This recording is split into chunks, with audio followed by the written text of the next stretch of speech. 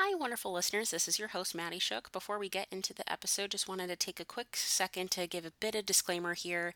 When we did make this episode recording, it kind of saved weird, and so after the audio was saved, it kind of created a echo on both my and Megan's vocals on that, and so I know that can be a bit distracting, but we this was a really great conversation because both myself, Megan, and our special guest Shannon, we have a lot of feelings on Steve Rogers and Captain America and the First Avenger as a movie. And so it's a really great conversation. And so we hope you can kind of overcome this instance of technical difficulties, but hopefully you can still enjoy this and enjoy the episode. Welcome back, y'all. I know it's been a bit. We meant to record an episode earlier, but technology thwarted us, so we're trying to save that from the wreckage. It's kind of in a weird purgatory limbo, so hopefully you'll get to hear us talk about Aristocats soon. But it is now officially July. Like, how did that happen? And How so did it happen is the real once question. Upon a Stream, your Disney Plus podcast to go into the magical world of content on the streaming platform. We are back. I'm your host, Maddie Shook, and you just heard my co host, Megan Mann. Hello! And we have a very special guest today. So, um, not to bury the lead, we are talking about Captain America, the First Avenger today. We And sure are. when the word Steve Rogers is mentioned, not to mix up our superhero metaphors, but like the Batman signal just shot into the sky, Shannon was summoned because we're talking our precious boy Steve and consequently Chris Evans. And so, Shannon, thank you so much for coming on today. Thank you for having me. Thank you for sending the Captain America signal up. It was necessary. And so, because sending out specifically that there is a Chris Evans Thirst group chat that does exist. And so, it's a thing. But Shannon, for any of our first time guests, before we get into the main topic at hand, a question that we kind of do just so folks can kind of get to know you of just what is your journey with Disney as far as like level of fandom and what you enjoy about Disney or kind of first got you into it and like your favorites essentially. Okay, so I grew up going to Disney. My aunt and uncle live like 30 minutes from Disneyland. So we would go once a year. We'd go down for New Year's. We wouldn't go on New Year's because if you go on New Year's, like I salute you, but that's scary. Like That's a lot. you're pretty hardcore if you're going on New Year's. But we used to go once a year. Um, and then I don't know, it's something that I've always loved. I love going to Disney. I love watching Disney movies. I have kids now and they love watching Disney movies. My favorites for Disney, um, Maleficent is my favorite villain. Aurora is my favorite princess. Oh, you're just And keeping it in the family there. right. Well, it honestly, so Sleeping Beauty is my favorite Disney movie of all time. Why? I wore out, like, you remember the VHS and, like, the plastic clamshell that would make awful noises? Yep. Yeah. So I wore it out. Or ASMR, like for real. Yeah, I wore it out. I was probably 10 and it, like, stopped working because I just watched it so much. But that is my favorite Disney movie. But yes, Captain America is my favorite Marvel character. I will fight anyone any day. Any day. Who tries to tell me? Day. All day. Today, this is in this house in this podcast. Captain America reigns supreme. It's true. Somebody once was like trying to tell me, and don't get me wrong, I love Tony. He's great. But they were like, Tony Stark is, and I was like, no. No. Stop it. No. No more talking now. We're done here. This is it. Steve Rogers is the tops. Oh yes. The tops. Oh yes. And so, like, this is for our, like, in celebration of 4th of July. So, that July 4th, it's kind of weird this year, but also, canonically speaking, the 4th of July is also Steve Rogers' birthday. So. And that is more important this year to celebrate than actual America. It's more important to celebrate than most things. True. And so, we should always celebrate Steve when we can. And so, that speaking of, so now we kind of know like your journey with Disney, kind of opening it up to the floor. So this is our second like MCU property that we've talked about because during Christmas we talked about Iron Man 3, which is a Christmas movie. It's a thing. Yes. But Shannon, what was kind of your journey with the MCU? Did you kind of like start right off the bat of like, were you immediately into it, or was it kind of later in that kind of pulled you in? Honestly, I got into it when Captain America came out. I liked Iron Man, like it was entertaining, whatever, but it wasn't like hardcore. And then Captain America came out, and I was like, okay, I like this. Let's read comics. Who's this guy? Much like Peggy, Haley, where she couldn't like help herself from touching him. I was like, ooh. I felt that because I did the same. We will get to that because there's a lot to unpack there. Oh, yeah. So much to unpack. Oh, girl. And so, like, I think I kind of talked about it the last week and talked about Marvel, but yeah, I would say this movie, so Captain America the First Avenger in particular, that it's kind of what sold me of like on board in terms of I'm in like MCU, it's going down, this is like my new thing. And so because yeah, Iron Man was a really good movie, but that at that time it was just one good movie. Yeah. And like ambivalent about, I didn't watch Incredible Hulk, and Iron Man 2 was fine but not remarkable. And so I watched Thor because Hemsworth was intriguing from the trailers and promotional material. But okay, once I saw the movie, I was like, okay, that there's some cool world building here, and like I kind of like where this is going. Like I'm intrigued. I'd like to subscribe to your newsletter.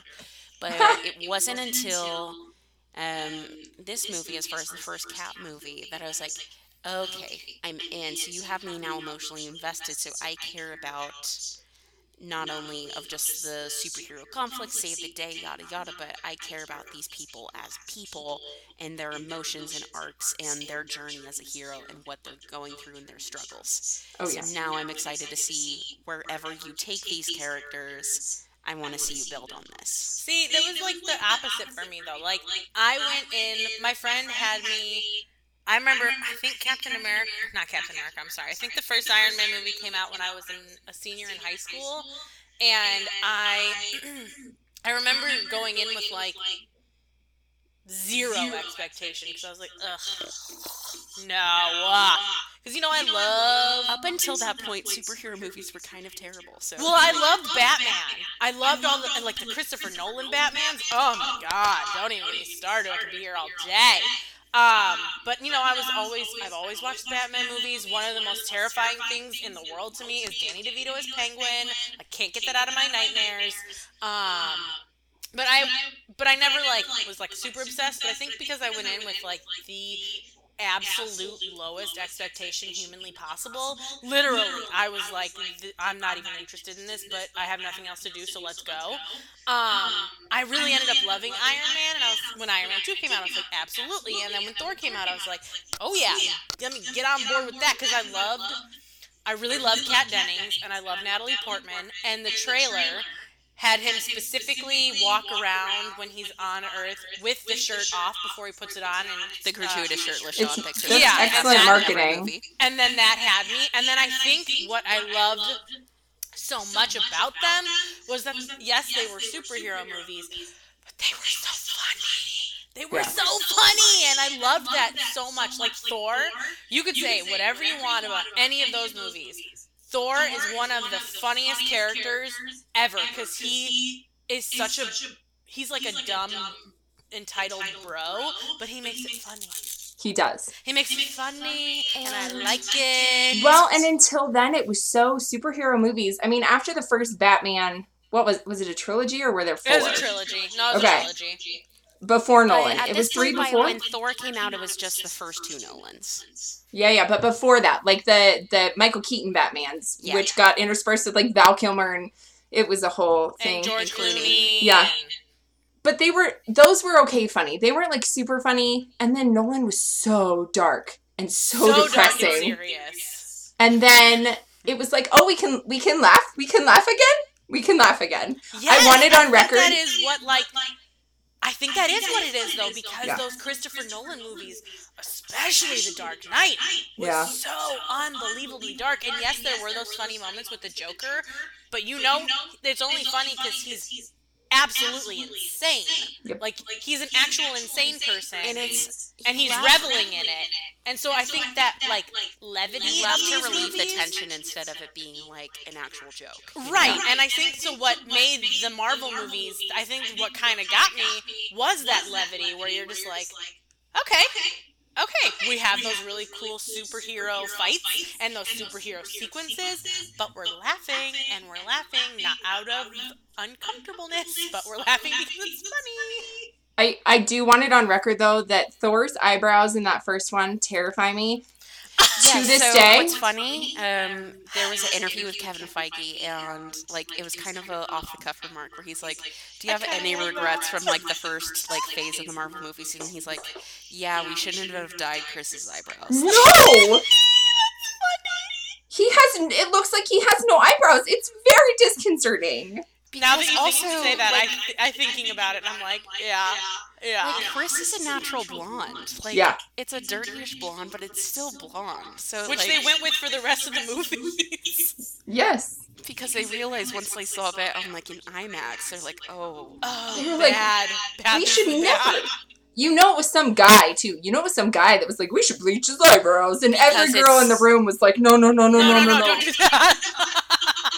Well, what it is because they're like, because in the comics it's like he has super light blonde hair, that it has to be that level blonde everywhere. And No.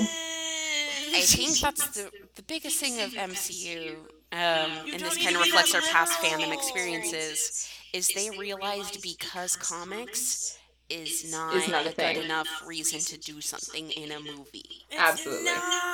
and or TV show. Just throwing that out there. Oh, yeah. Related to no other topics. That That's funny, because I got it. and so because they realize that like we can draw from the comics and they give us great characters and stories to draw from, but we don't have to, like, we're not chained to them. Exactly. Because who So- was ever going to believe that Jesse Eisenberg is Lex Luthor? No one. No one. But like getting into Captain America First Avenger. Yes. I also love the period piece-ness of it all. Yes.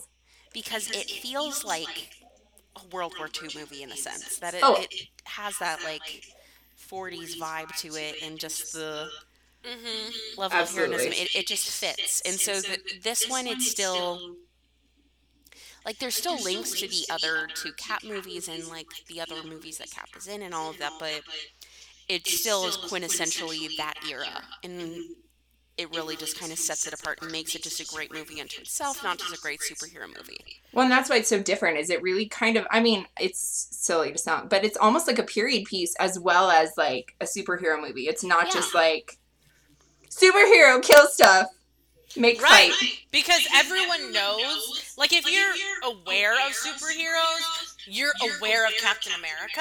Yep. And everyone knows that he wasn't. Okay, so I don't know if I explained this the last time. Oh, I don't think I did. Someone who was born from the same parents as I am, so she can't say I'm calling her out, but someone that's born from the same parents as I am. She called me recently, freaking out, saying, "Did you know that Spider-Man was the only one that got bit by something, and that's how he turned into a superhero?" And I said, yes, I did know that. Because if you know anything about Captain America, he was a science experiment. Yes. Mm-hmm. A voluntary science experiment, but still a Correct. science The experiment. little scrawny little boy was like, yeah, no, I'm going to do the thing because I want to be the person, so I'm going to do the thing.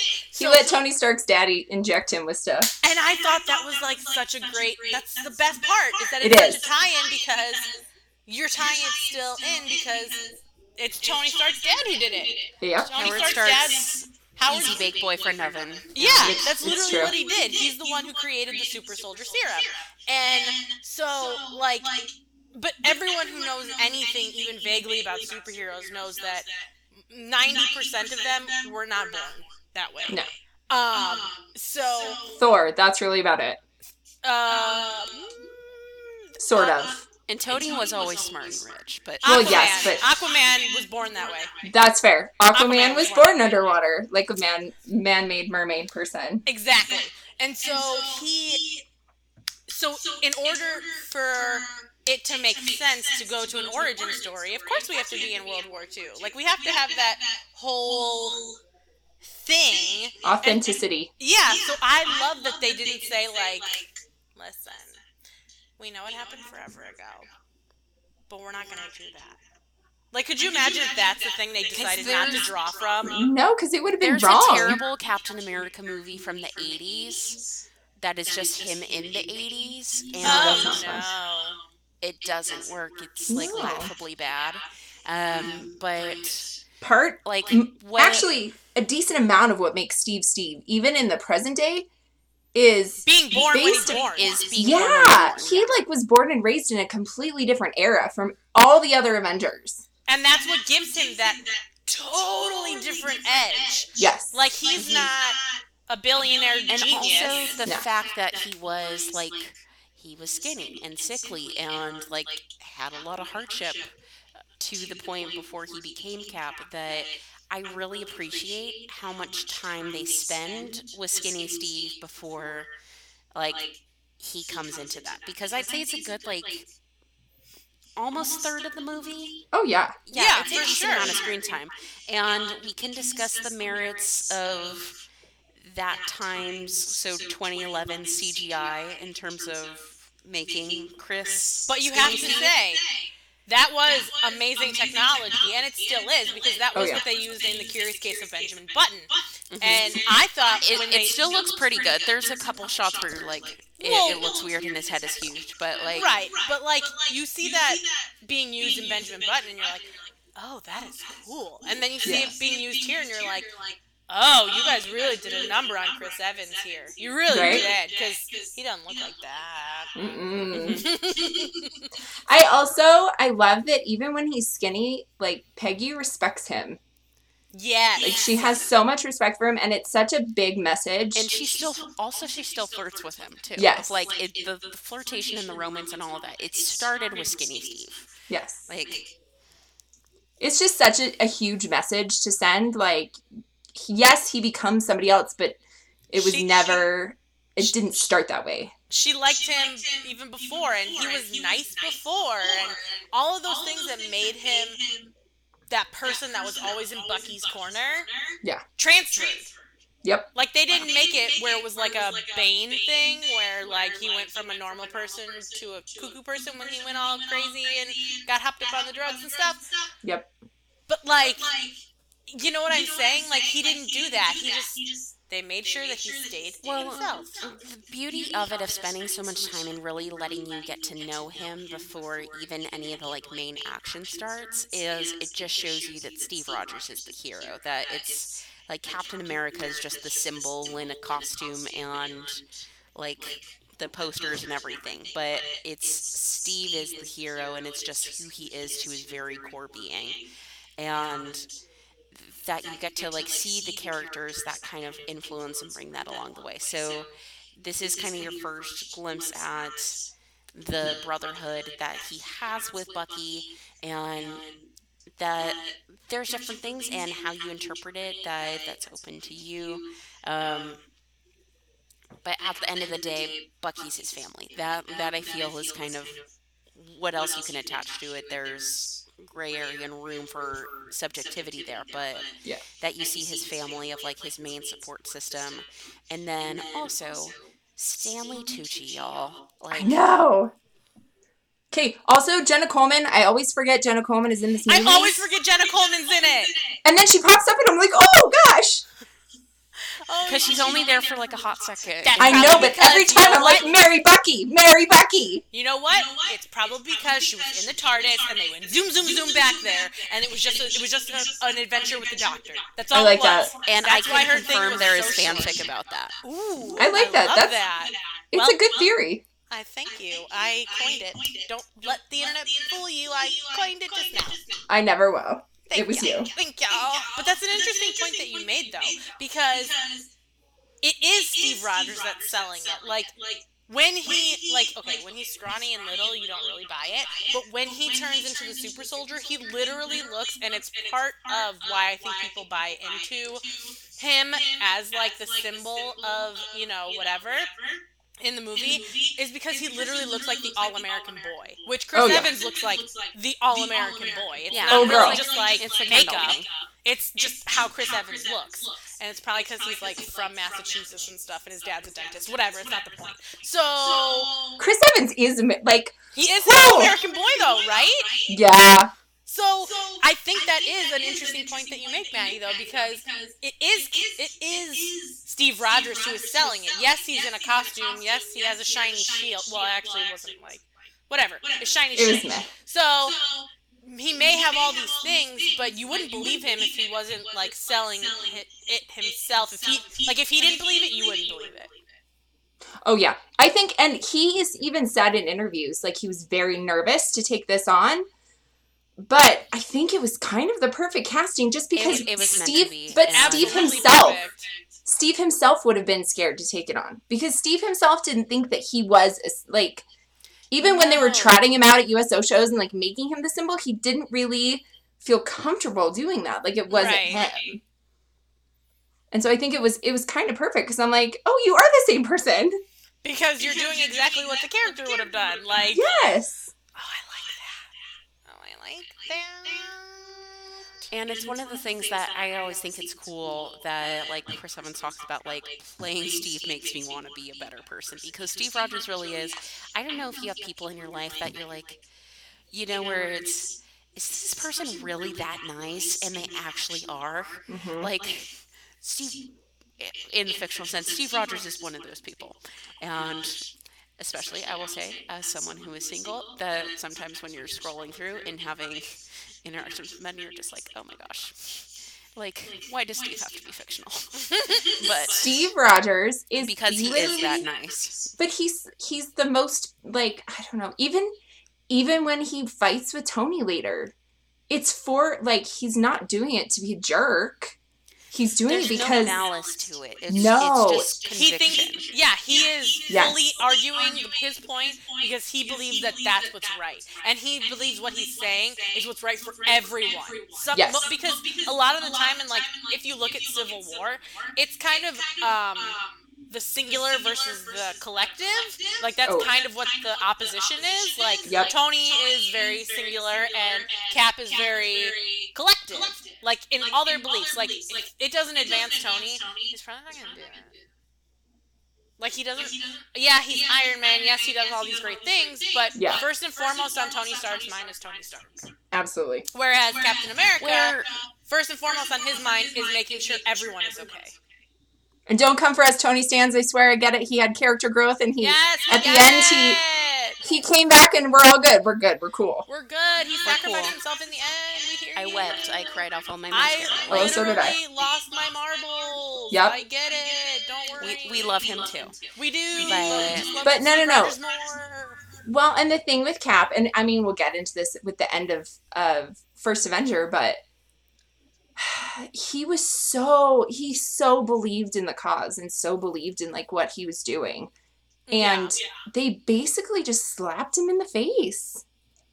They hid from him. I mean, he was willing to give everything, and they hid from him that, he'd been frozen in ice for however many years, and A lot surprise, of, a it's whole lot of 1990 decades. or 2000 or whatever. Like, we're going to focus on the first movie, but we'll have enough rabbit trails to kind of talk about, like, his arc as a whole.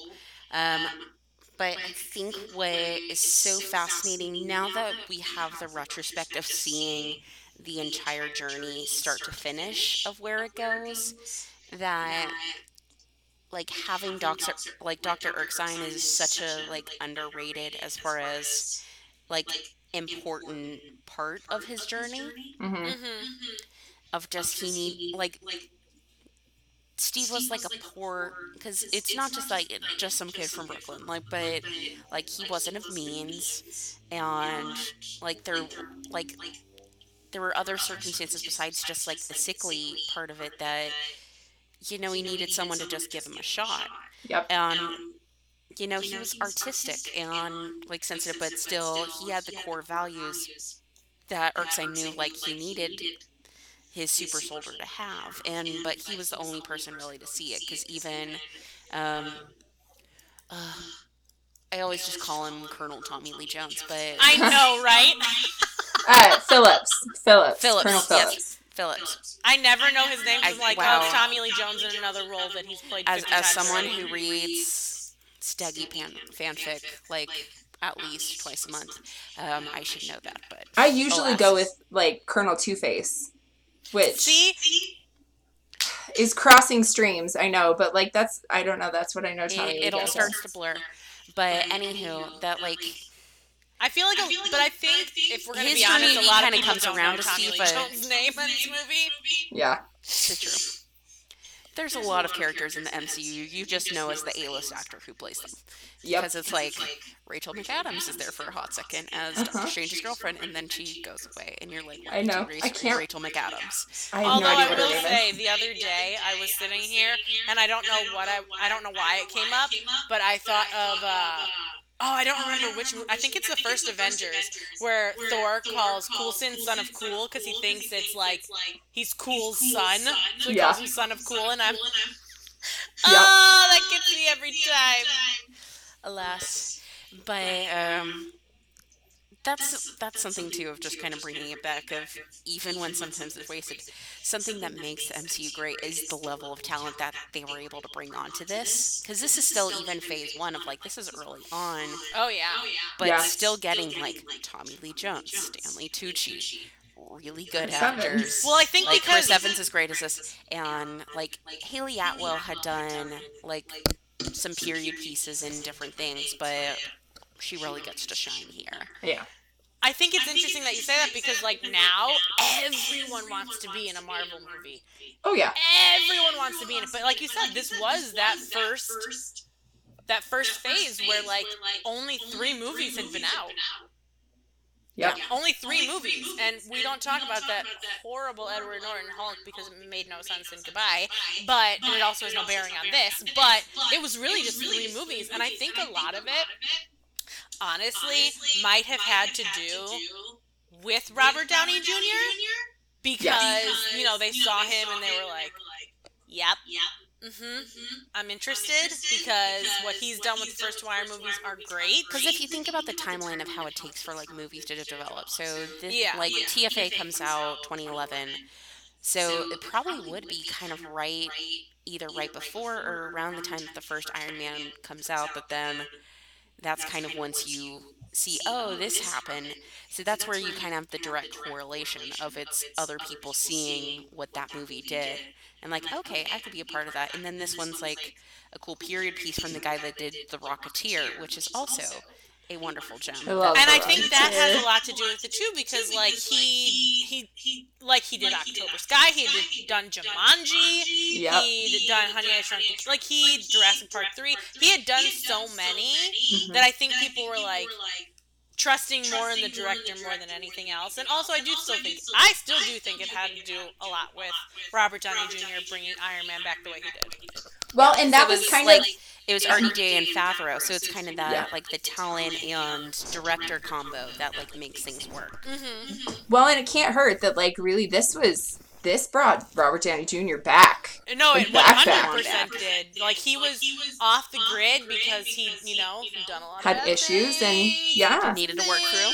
That sure, we'll go with that. And he fell off the map. He was like an 80s darling, and then, really went down in a spiral. And then this, literally, Iron Man is why we have Robert Downey Jr. the way we have him now. Yep. Like, all these movies he's made since would not have happened without Iron Man. Yeah. Even the dumpster fire that is Doolittle. But I have not seen it because I'm scared. He got a lot of Disney money for that, and that's okay. No, it's not Disney. I thought it was Disney. No, it's Universal. It was the follow-up to Cats. They released both of those within a month of each other. Well, that was a bad choice because Cats was terrifying. That was their fault. A movie so we will get on Cats? topic after this, but That's awful. may I repeat, Doolittle ends with Robert Downey Jr. giving a dragon a colonoscopy. Nope. I think I might have thought it was That's Disney. the thing that actually happens. I think I Happened might out. have thought it was Disney because I saw that first time in a trailer with Maleficent, the second one, Yeah. and they're usually predominantly Disney movies, and they might have like thrown that one in there because it's family too. That's probably what threw me. You know what? That's probably it. Anyway, he got a lot of money for it. It was a passion project, but Sure, we'll go with that. That giraffe colonoscopy, it's what he's always dreamed of. Oh, no, a dream. weirdly. Okay, I'll talk to you later. It's fascinating. There's so many layers to it. But anywho, back to Cap. So we kind of gotten into like why we like Skinny Steve. And one thing I will say as well, in the same vein of, we were saying it's great that like Peggy is interested and respects Steve and has like affection for him through Skinny Steve. I will say as well, not just shallow fangirl here, as much as I will admit Chris Evans is a very nice looking human being, that I was on board with Steve Rogers even as like during the Skinny Steve phase. I was like, okay, yeah, I love this character. And so in particular, so there's a scene in the training camp that I think I kind of attribute it as the moment that like Peggy gets interested in him, that when they're running around and it's whoever gets to the top of the flagpole can like ride back in the car with Agent Carter. Yeah. And so all the other soldiers are trying to like tackle each other to climb up the thing, and they keep slipping and all of that. And then Steve just looks at it and then sees the lever at the bottom that like takes it from its hinge and just pulls it out and has it fall down. And you're like, see, our boy is smart. And he just grabs the flag and doesn't even like ask. He just immediately walks into the truck and sits next to Peggy. And you're just like, yes. Yes. You gotta be ingenuity. You gotta be, gotta be smart. Because like people try to like say, the Cap is a square, like is boring or all of that, but like Steve has some sass to him. He does. And that's kind of the first moment you really kind of see it, of just like, he has jokes. His like, sarcasm is so subtle. It's just like it's subtle sarcasm to just kind of cope through like being a skinny, sickly asthmatic in the 30s and 40s. Like, Well, you have to have like some sense of humor to be able to survive that. So it's not just that, like he was an orphan. So he's had to figure out a way to be smarter than everybody else because he's not bigger than they are. No. So he has to figure out a way to survive. And I think people always, I know, it's always like, oh, he's so boring. He doesn't have any real powers. And I'm like, okay, being smart is a power. Being good is a power. That's literally the crux of Tony Stark. Right? Without his genius, he wouldn't be where he's at. That's where I want to be, like, having, like, conviction should also be a power. Or being, like, super flawed and, like, an anti-hero is the only way a character is interesting. And you're like, no, a character doesn't have to be a jerk to be interesting. Exactly. He can be a good guy that just knows how to get to the top of the flagpole first. Mm-hmm. And so, I love that. But then, let's be real, let's get to it. Then the transformation happens. And I love the little moments in it as far as right beforehand, because it is kind of the last interactions that, he gets with Erskine. And so that he's like, okay, I can do this. And he's just like, that was penicillin. Like, dude, you're so not ready for this, but we're still going ahead with this. Like, kind of, everyone's just kind of super nervous. But because they don't know if it's going to for sure work. Yeah, like he might explode. He might come out purple. Like you don't know what's gonna happen. You don't know. Literally, player's choice. And so, one parallel I kind of love, someone brought it up after Endgame and kind of doing the discussion. So, at first, when they're bringing the machine up to full power, and then it like really hits and Steve starts screaming and everyone's freaking out, and like Peggy's immediately like, shut it down, you're hurting my baby boy. But he speaks up for himself and is like, no, I can do this. And then they keep going. That at first, in Endgame, when Bruce Banner puts the Iron Man gauntlet with all the stones on it to do the snap, he like falls down and it's like the power surging through him and like he's visibly in pain, and so people are freaking out of like take it off. But he has that moment of like kind of that hero's moment to pause and be like, no, I got this, and keep on. But you kind of first get to, it was a cool callback to Steve's first moment of really getting to have that level of heroism. Well, really just stepping up to the plate of, nope, this is going down, we're doing this. Do you remember when he falls on the grenade though before that? Yeah. I feel like that is a super transformative moment for him too. Like this is a big moment. Mm-hmm. But Skinny Steve is like, let me sacrifice my body for all of you while I lay down on this grenade so I can explode. And I think that's what really hammered it into even like Phillips and... Oh yeah, that was the moment where they were all like, nailed it, he's the one. Yep. And that even Peggy's just like, yep, that he's our Simba. Put him in the thing. He just... that people underestimated him, but nope, he's a hero. He's great. Yes. I love, and that's what, like, such an important thing too. Like all those other people who were like, shh, I got this, and they're all jacked and doing all this stuff, and it's like, no, this sickly little itty bitty guy over here is smart. He is not self-absorbed. He's actually a team player and willing to protect all the people around him. Yep. So absolutely, let's go with the skinny kid. Yep, but then they put him in, and that, I knew how it was going to turn out, but at the same time, I was like, please don't hurt him, please. Let him come out. Because, yeah, they didn't know. It's the 40s. Yeah. Like, that kind of technology is, well, it literally is the stuff of fiction, but even if you're inserting yourself into this world of, like, it's completely crazy what they're doing. And so, because...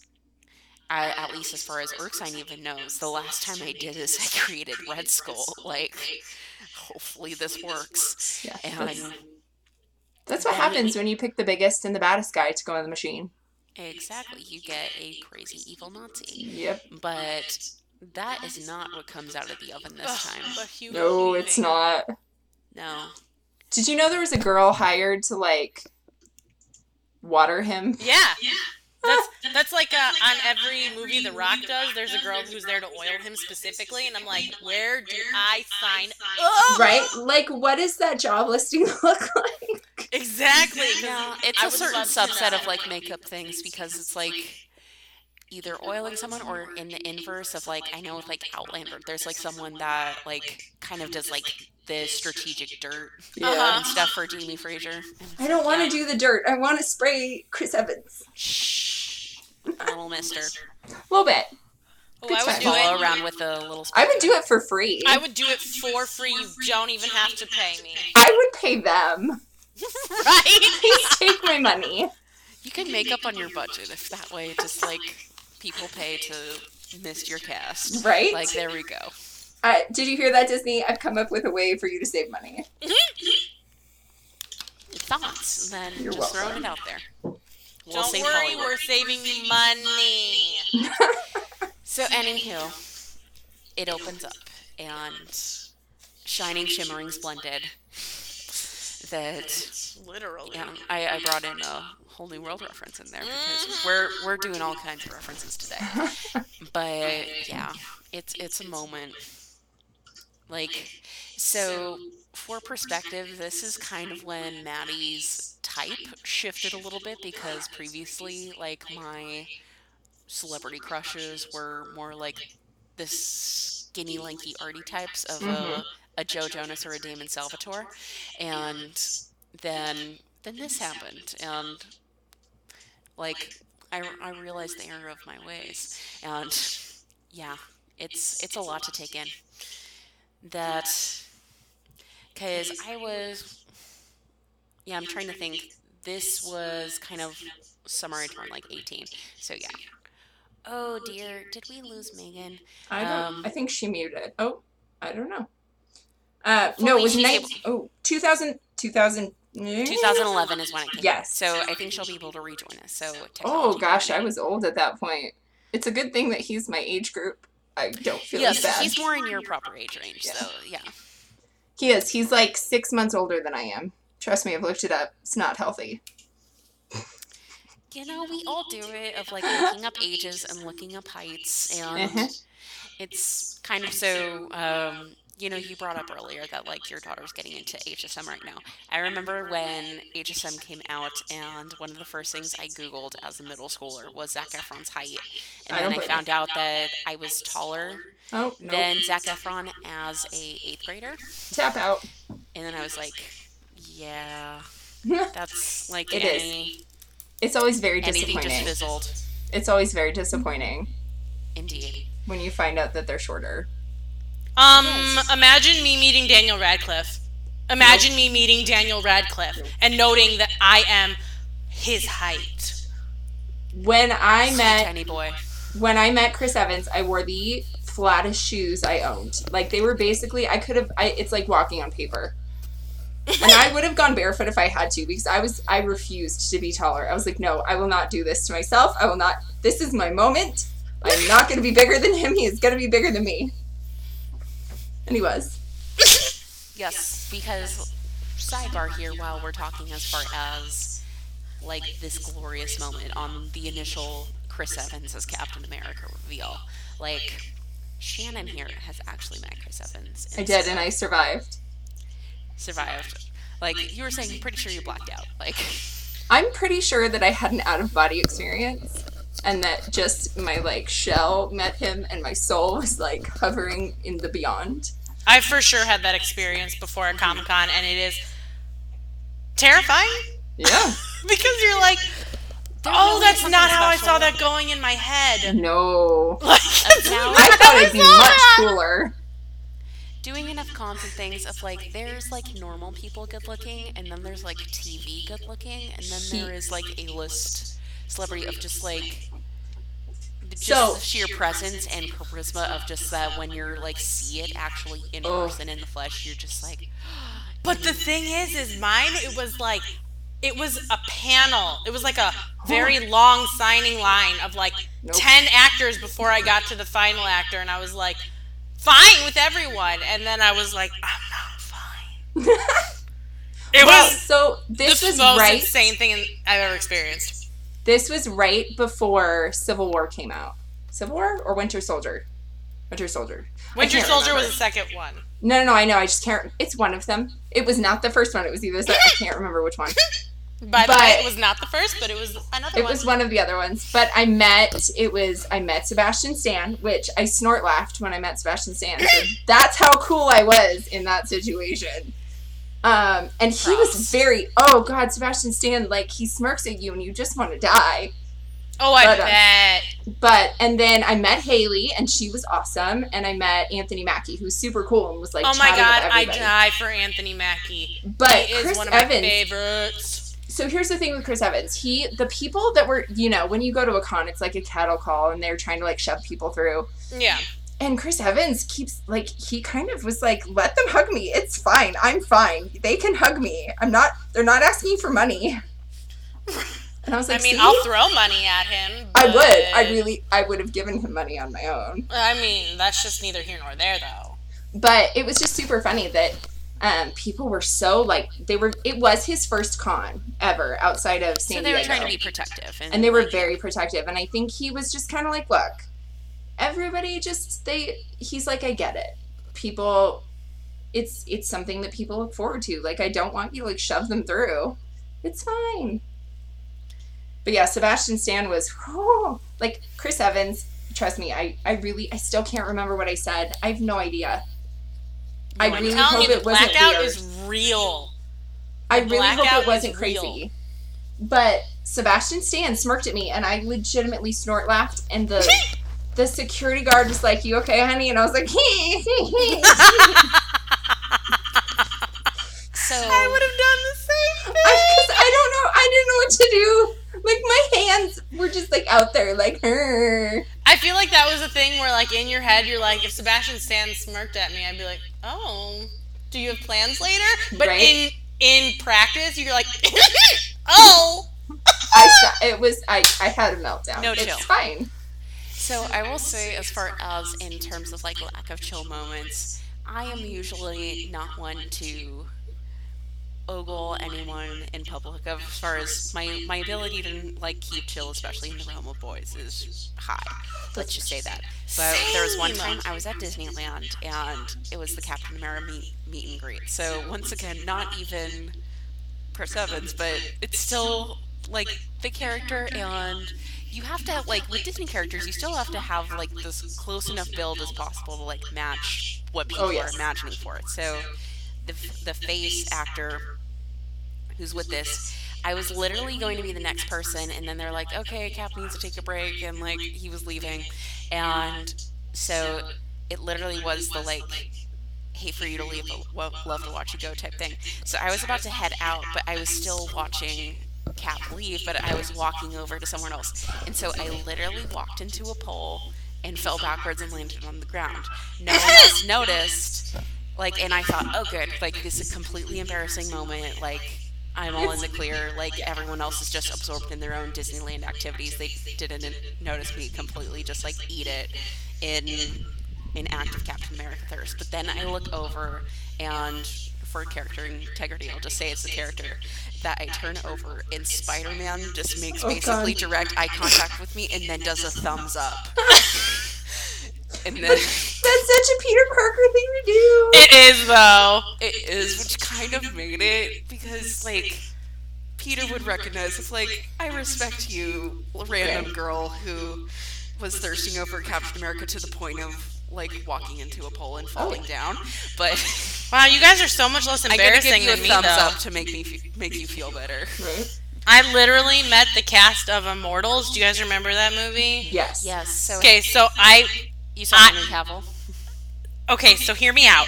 So I, at this time, prior to new knowledge that I have now, which is not great knowledge, was obsessed with him. Like, I would watch The Tudors and would not know anything that was said because I was so lost in, like, the sound of his voice that I was like, I don't even know what you said, I have to rewind.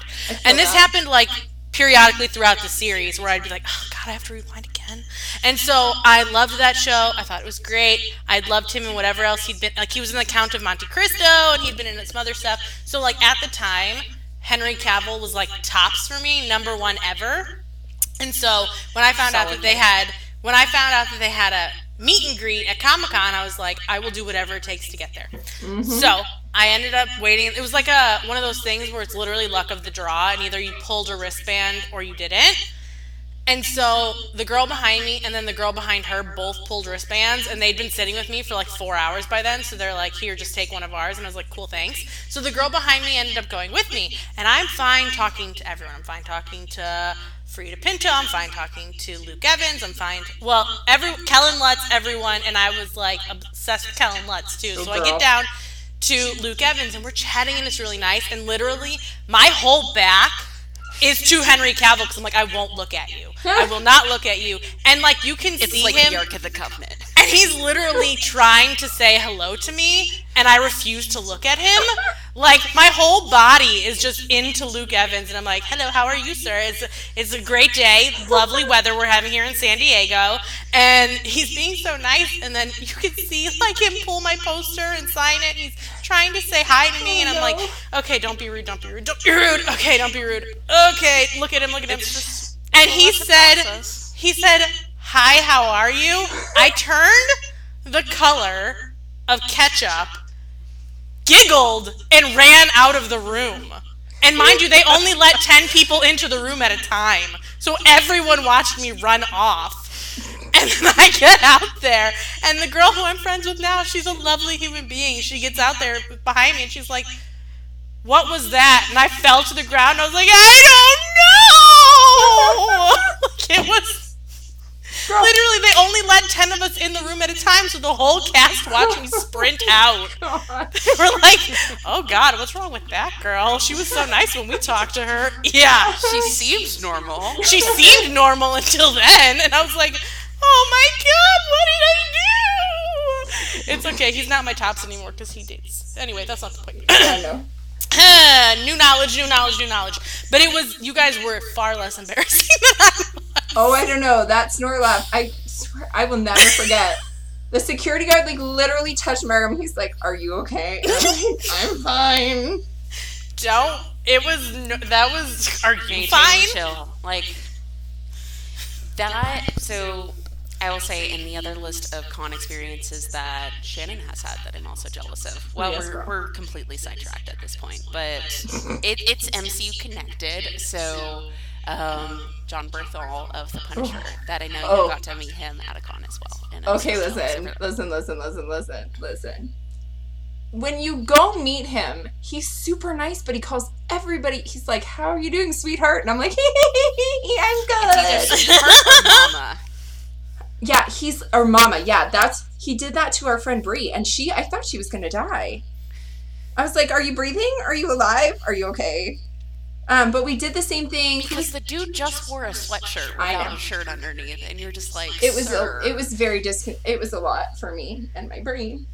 He was very nice though. He was super duper nice. Also a zip up sweatshirt where then you're just like, oh wow, that changes things. It was one of those things where I was like, "Sir, like this could change at any moment." This can really go one of two ways, and I'm hoping it's the second way. There's just so many possibilities. And that's when you're just like, you're trying to rein it in, and that's why I love so sincerely that Haley Atwell, in the same, she's like, I tried to be all professional, but then he shows up all gleaming, and like, I was just supposed to like do my lines, and we talk of like maybe like touch his arm, but like I instead of like the arm, I like went in and just like immediately touched the man boob, because it's just, it was like, right there. Full pec situation. It was right there. But I feel like anyone would have done that. Completely unconscious it was of just like, yeah, that. Ooh, I felt that. I felt it. Ooh, girl, she had more self-control than I would have. Yeah, it would have been. They would. You know what? So it still was enough that it was able to be like used as like a character moment. But that's what makes it so funny. Like it was yes, it was a very organic moment, but it was so something like. They were so in character. Everyone's just like, girl, same. But not only that, like it's something she would have. It's something they both. Yeah, it was very in character. I loved it. Yes, it's possibly one of my favorite. You can also imagine if like she does it unconsciously, and then like in like the internal monologue of like, get it together, Carter. Like, but I think also it is like a thing that if that were to be presented to you, and when you saw him go into the Easy Bake Oven and you saw him come out, you're like, oh, that's. Okay. You would want to touch it too. Those are the best brownies I've ever made. Right? You would want to touch it because you'd be like, how? Is it real? How? Is it? Can like, I is touch it real? Like, and so it's a lot, and then we get, as far as sadly, this is when Stanley Tucci leaves us, and so. Although he is coming back in Marvel's What If, and I am so excited for it because it's basically an animated series that essentially they're, to use fanfic terms, they're basically just doing AUs, like scenarios, and so basically one of them is what if Peggy got the serum instead of Steve, and then Steve just kind of has like a early version of an Iron Man suit, but what's cool about it is even though it's animated, they are bringing all of the original actors back. So we're getting Stanley Tucci as Dr. Erskine. Because that's one of those things where you're mad that he had a small role. You're like, why couldn't you have one of the bigger ones that shows up throughout the whole series of them? I keep hoping that, like, when they went back in time in Endgame, I was like, Stanley Tucci there, where's Stanley Tucci? Get Stanley Tucci. He wasn't there. He was not, sadly. It's fine. I understand, Marvel. It's fine. Because everything's better with Stanley Tucci. It is. It is. And yeah, so we say goodbye to him, and that is one of the first. It's a pivotal moment because it's the first time right off the bat Steve's having to pay for being Captain America. Like, that is one of the tragic things about like his journey is just like he gets this great gift seemingly of, you know, he's physically stronger, all his ailments are healed, and he's able to like fulfill his calling and what he feels like he's meant to do, but he just keeps losing people. Yeah. And like literally he's only Cap for like 2 2 minutes, and then the place gets bombed, and like Arcsign dies. And so, but one part of it is that so he loses people, but he still just has the duty of being Captain America, that he can't even focus on it and just has to keep going and do whatever he's meant to do. So like he's barely like has a chance to mourn and has to run after the Hydra agent that caused the bomb. And so you only get like 10 seconds of him actually being like broken up and sad about it, and then like just having to like shut that down, compartmentalize, go into rage mode, and like chase this dude down. Yeah. And I really do love the chase sequence because you get great moments from Peggy, and then like also just that like he's not entirely used to this new body, so like he's falling into stuff, and when he like crashes through the building, he apologizes. It's like sorry,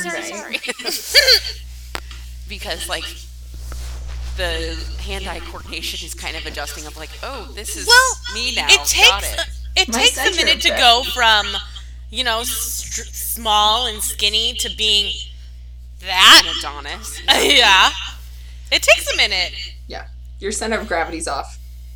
Yeah, so that's often, but then I love the moment with the little boy when, because like the Hydra dude tries to use like a little boy as collateral and all of that, and throws the kid into the water to like buy time to escape, and the little kid's like, "It's okay, mister, I can swim." Yeah. And it's such a like great like moment of getting that feel of the era of not just the setting but also of media from that time, that it's kind of that like G. Willikers kid from the old movie. Yeah. That kind of helps just give that vibe of cinema, and so I do really like that chase sequence, but Yeah. it really is fascinating when you put it in perspective of, yeah, Steve gets a skiff, but like it's just he starts losing things, like he starts paying for it pretty much right off the bat. Well, and then right away they're like, oh, we don't know what's going to happen. So instead of like letting you do something useful, you're going to go sell war bonds. And just like, here's an Alan Menken musical number, Right. Because everything needs an Alan Menken musical number. Go make us some money.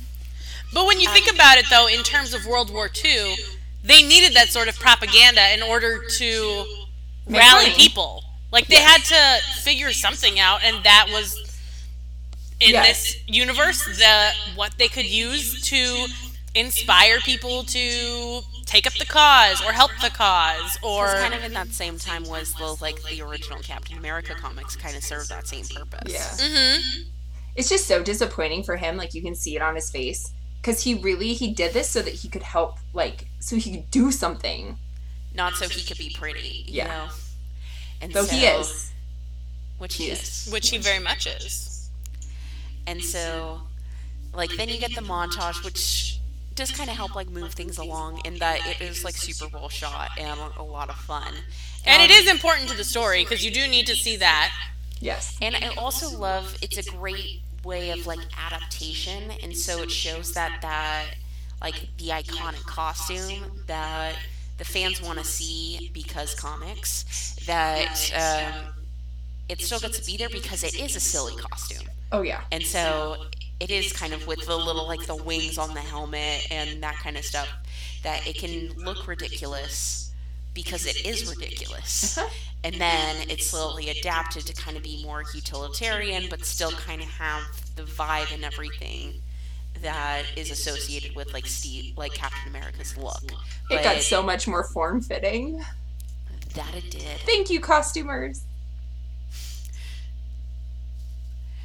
Sorry, I was just distracted. I just started thinking of Endgame, of just that, like, See, commenting I back like- on, like, the Avengers. No, sort of, I like his... I'm sorry, Captain Rogers, but that uniform didn't do it for you. Right?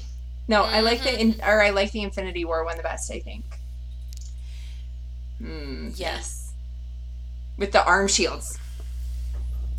Yeah, then, because the forearms, like, Yeah. that's a thing.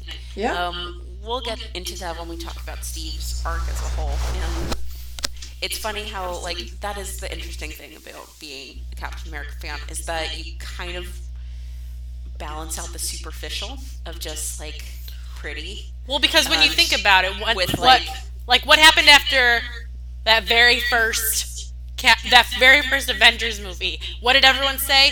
God bless the person who thought it would be a good idea to slowly come up at Steve Rogers from behind. Right? Yes. Like, we applaud it's funny whoever of, like- thought that was the shot, because it was. It was the shot. They did a good job. Kind of going back and forth between the superficial things and then also like storytelling and cinema technique and all that. But like that moment is both like great, like it's a great cinematically shot for like establishing, but also just bless. Yes. Yeah. But once we kind of get through that, then you get to I love because then you get the stark contrast of like from this jazzy Alan Menken musical number to when he's trying to do the same act actually on the front lines and they're not buying it because they're in like literal war and they're just Right. They're like, bruh. Wrong audience. we're like actually fighting and They're like, read the room, please. read the room, at least bring out the pretty girls because that's at least something that like we don't get out here. Yeah. Right? And so what's kind of been festering in Steve just kind of hits an all-time high of just like, this is not what I meant to do. Yep. And I know it's wrong, but I feel stuck. And then what makes I ship Steve and Peggy so much because their partnership makes them better is that she is the one to kind of be like, yeah, this isn't what you're meant to do. Like, you're better than this. And so step up and like do something about it. And so she kind of pushes him, but like she's also not completely judging him. She just knows like he feels stuck, but that he's called for more. Oh, yeah. And that Erskine wanted more for him. And so then we get our big conflict as far as the 107th, which is where Bucky is, have been captured by Hydra. And so we need someone to rescue. Side note, before we even go further, because we've talked about the Stanley Tucci of it all, who was severely underutilized. But that's not the point. I feel like it is not widely discussed enough about the Hugo Weaving of it all. Oh, yeah, girl. Because I saw this, I saw this movie. Yeah, Hugo Weaving and Toby Jones of just like... Yes, I saw this movie They're the in perfect theaters. villains. Yes, I saw this movie in theaters with my best friend, and who we both feel very strongly about Captain America in specific ways.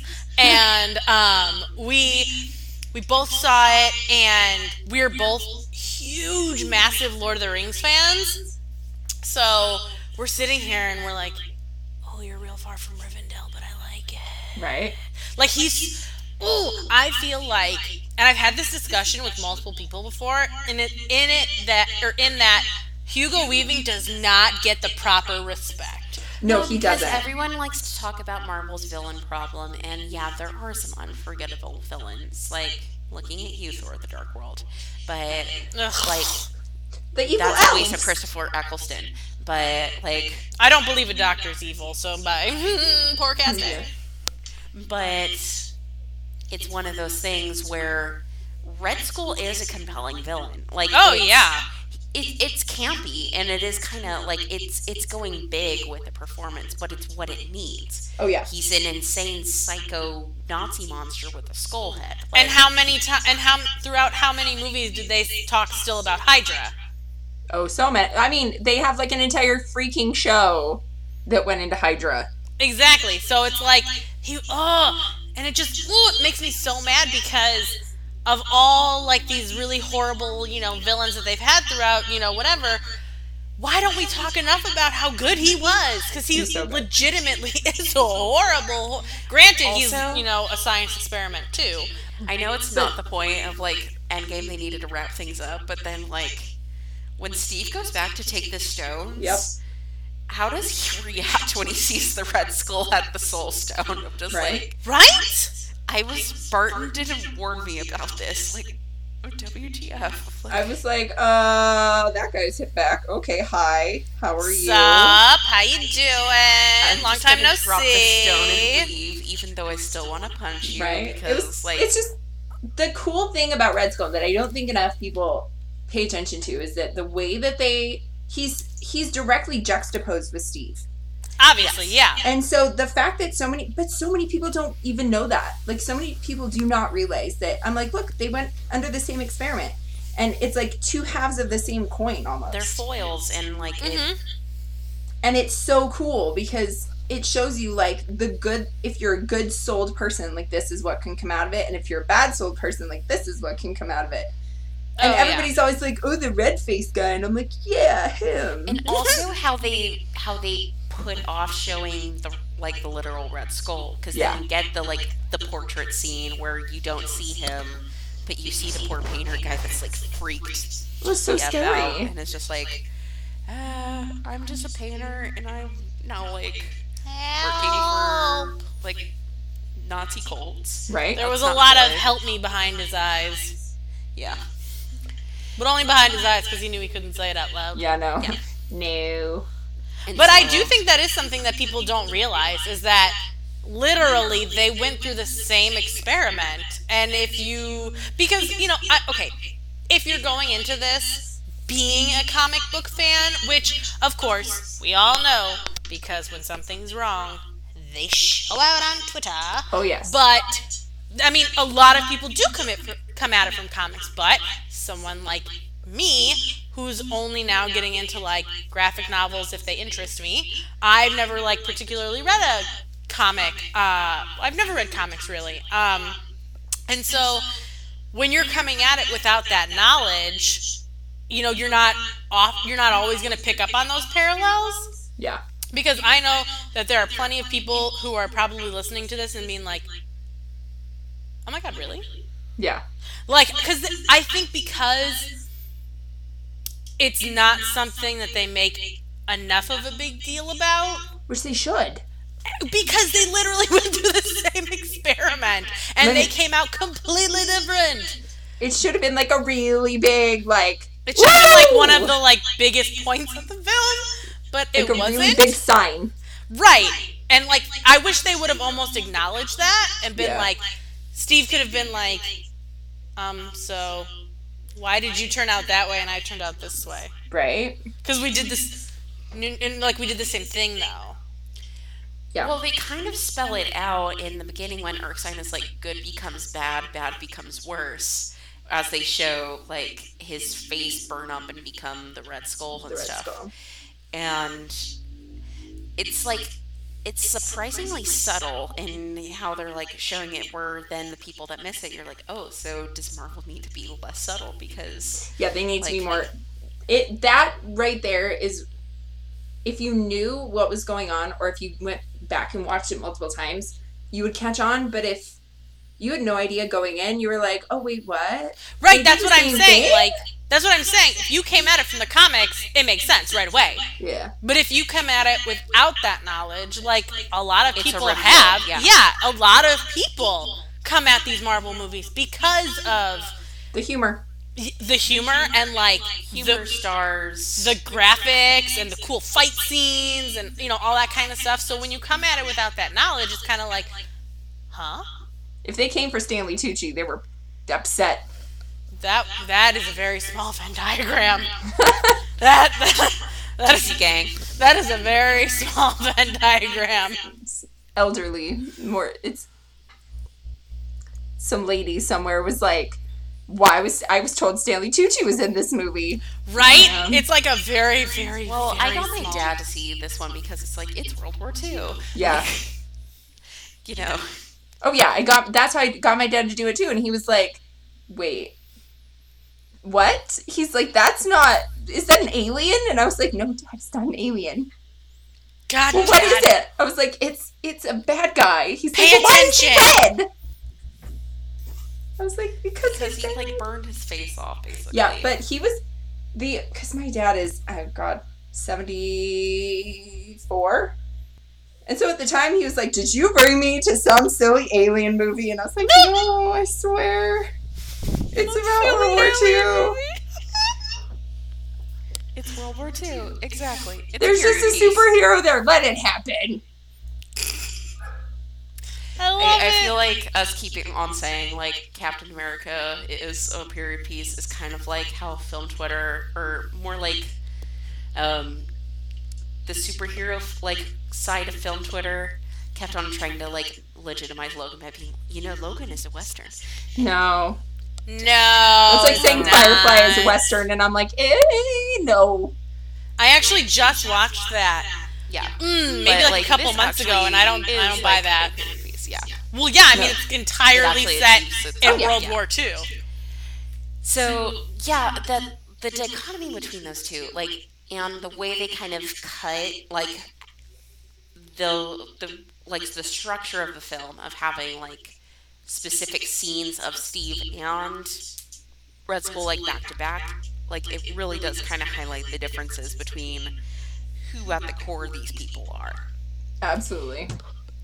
And then, so now we're moving on to the rescue, and I love the plane scene because you get the cute little misunderstanding because, Howard's being Howard and being kind of like flirty with Peggy, even though it's like it's one of those things where you can tell it's like the friendship where it's like it's flirty, but it's not going anywhere by any means because it's just like, dude, no.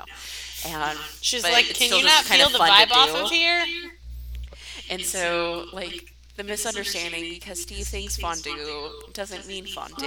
And you're like, oh, so you two fondue? Oh my god, No, that's Steve. my favorite thing is No. that he has, and I love that has continued like throughout all the arc of Captain America, is that he is literally so clueless when it comes to women.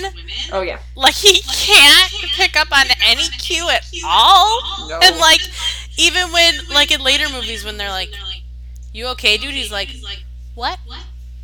What? I like when, like in the, when he's talking to Falcon and he has all those things written down in the notebook. Not just Falcon, but, oh my god, I almost called her Scarlet Witch, and that's not right. Wanda. No. Yeah, no, not her. No, Scarlett Natasha. Johansson. You I knew got you it. meant. You got it. There's a Listen, Scarlett there Johansson, somewhere. yeah. Quarantine brain is real. Let me be. So, It's a true thing. when he's talking to Natasha and he's like, and he's just like writing things down that he doesn't understand. Yeah. And like, it's just so endearing that he is literally so clueless about women. Not just about women, like. But in general, life in general. He really. He's precious. He is. Oh, yeah. But he so wants to learn. He wants so badly to get it right. I do love The Notebook. The Notebook made me laugh every time because I was like, he's like that kid that's like trying to write down every single thing the teacher says to make sure that like Yes! they can get it right. And also, I relate as someone who was like very sheltered media wise and then went to college that like I was trying to cram stuff in. And so, like, I watched Friends in a week. I like listened to Beyonce's albums, like solo albums from like 2003 to 2012 in like succession to like catch up, and like like catching up on pop music I wasn't allowed to listen to, and different things of like, this weird, like, this pop song from 2007, it actually is really great. Now imagine that plus 70 years. And then Right? it's Because like, you've been frozen under ice. what does cool So mean? being like, Hips to Fly is a fun song. Right? But It is, like, that Notebook, though, is one of the most endearing things. although now It I'm is. imagining Steve Rogers discovering Shakira, and that's delightful. That is like delightful, he because would he'd be enjoy like, it. what? He'd be so old school about it, and I'd love He it. couldn't handle it, but I do love that, though. Like, he's just, I like that point. It is like he's the kid in the class who's, like, wants to know everything, and, like, so that he could just fit in general. Yeah. And I love that he literally, like, asks everyone, he's like, do you know about this? And they're like, yes. Yes, I have. Yes. I don't live under a rock. Yes, I will. Sure, yes, I do know about that. You are correct. Let me teach you about boy bands. Like, I just love it. It is so, it's so sweet. But, like, he misses those cues with women all the time. Yeah. and so even in his own time, he was still kind of playing catch up because like since because of like his physical presence before that, like girls weren't really interested in him, and so that he wasn't really dating. So it's also just like that's just new. And so even though like they don't specifically establish his age, but like somewhere in 20s, I assume, something like that. Would you say like how old do you think Steve is in like this timeline? Well, he has to be 18 to enlist. Yeah. So, and It's if between and with 18 them and 21. But and them looking at him though, they'd be like, "Yeah, no, you definitely have to be 18. We'll tell you no, but you definitely have to be like we know you're not 18. Like so he has to be at least 18 to enlist." I googled, so he was supposedly in like this time frame. Okay, so 1918 was like when he was born. So let's say that's like 43. Is that right? 18, Yeah. Yeah. Yeah, so he's like 25. Okay. Yeah, that makes sense because, like I said, he has to be at least 18 he's to like enlist. mid-20s, that like because he hasn't dated, like still clueless in that whole realm, and so yeah. Well, he looks 12. No 24-year-old woman is going like to date a 12-year-old. Awkward moments that, as someone who is about to turn 27 and like hasn't had a relationship yet, I understand. Like I feel that, and so. That level of awkwardness of just, I don't know how to do this. I feel like I should know how to do this, but I don't. And so, Steve's just standing in the corner of the plane like, I don't know what to do with my hands. I feel very awkward. I'm going to jump out of the plane now. Right? So, like, I gotta go. Where are you going to go? I figured I'd just jump. Yeah. like it's gotta feel less awkward. I will jump out of this plane into enemy territory. To avoid this scenario. To avoid this conversation. I understand that feeling. I really do. Sometimes I too wish I could just jump out of a room that I'm in that I don't want to be in. That moment where we've like said something dumb to embarrass ourselves, and it's like, well, there's no other choice but to jump out of this plane.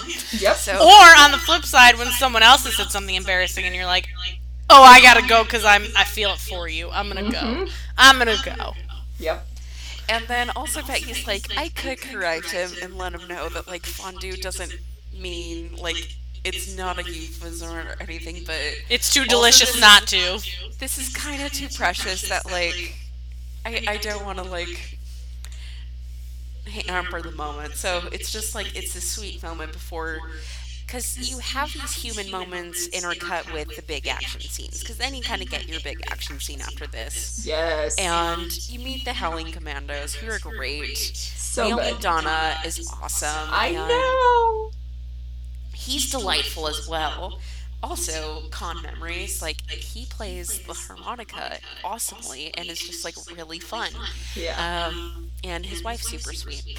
But, like, so he's really cool. And then I like Marita because they're like, are you on our side? And then he just shuts it up because he's like, I'm from Fresno, you jerk. Like, yeah. Don't be racist. And that they, like, call it out. And that then you get like Gabe Jones, who's awesome, and that it's cool that there's a black howling commando, and so that he went to Howard University, and so you kind of have these little like humanizing things for these smaller side characters. And then this is kind of when we get to see Bucky, and it is kind of cool of you didn't realize something was wrong when you, like, the first time you watched this movie, and before Winter Soldier, you just thought, oh, like, he's just been, like, tortured a lot, probably, why he's, like, weak and on the table. But once you kind of know the greater context and everything, you're like, oh, so they, like, totally already had done experiments on him at this point. Yeah. And so, but also that they were, like, they laid the seeds for it, but then, so in case they're, like, this does take off and this does become a thing, like, we have this. But also it wasn't like, so, see, this is a thing that's going to happen in a sequel, that it still just works in the scene for the movie that it's in. Yes. Because I always, like, one of my big pet peeves is when, in the need for, like, the desperate need to make a franchise, like, there's moments that take away from the actual movie they're trying to make to set up some kind of sequel, when you're like, hey, we haven't said we like this enough for you to get a sequel yet. You need to first just make a good movie. Right. But then he gets the shield, and it's amazing. I, for whatever reason, must not have been paying attention, because it wasn't until Black Panther that I realized that his shield is made out of vibranium. Yes, it is made out of vibranium. And I don't know how I missed that.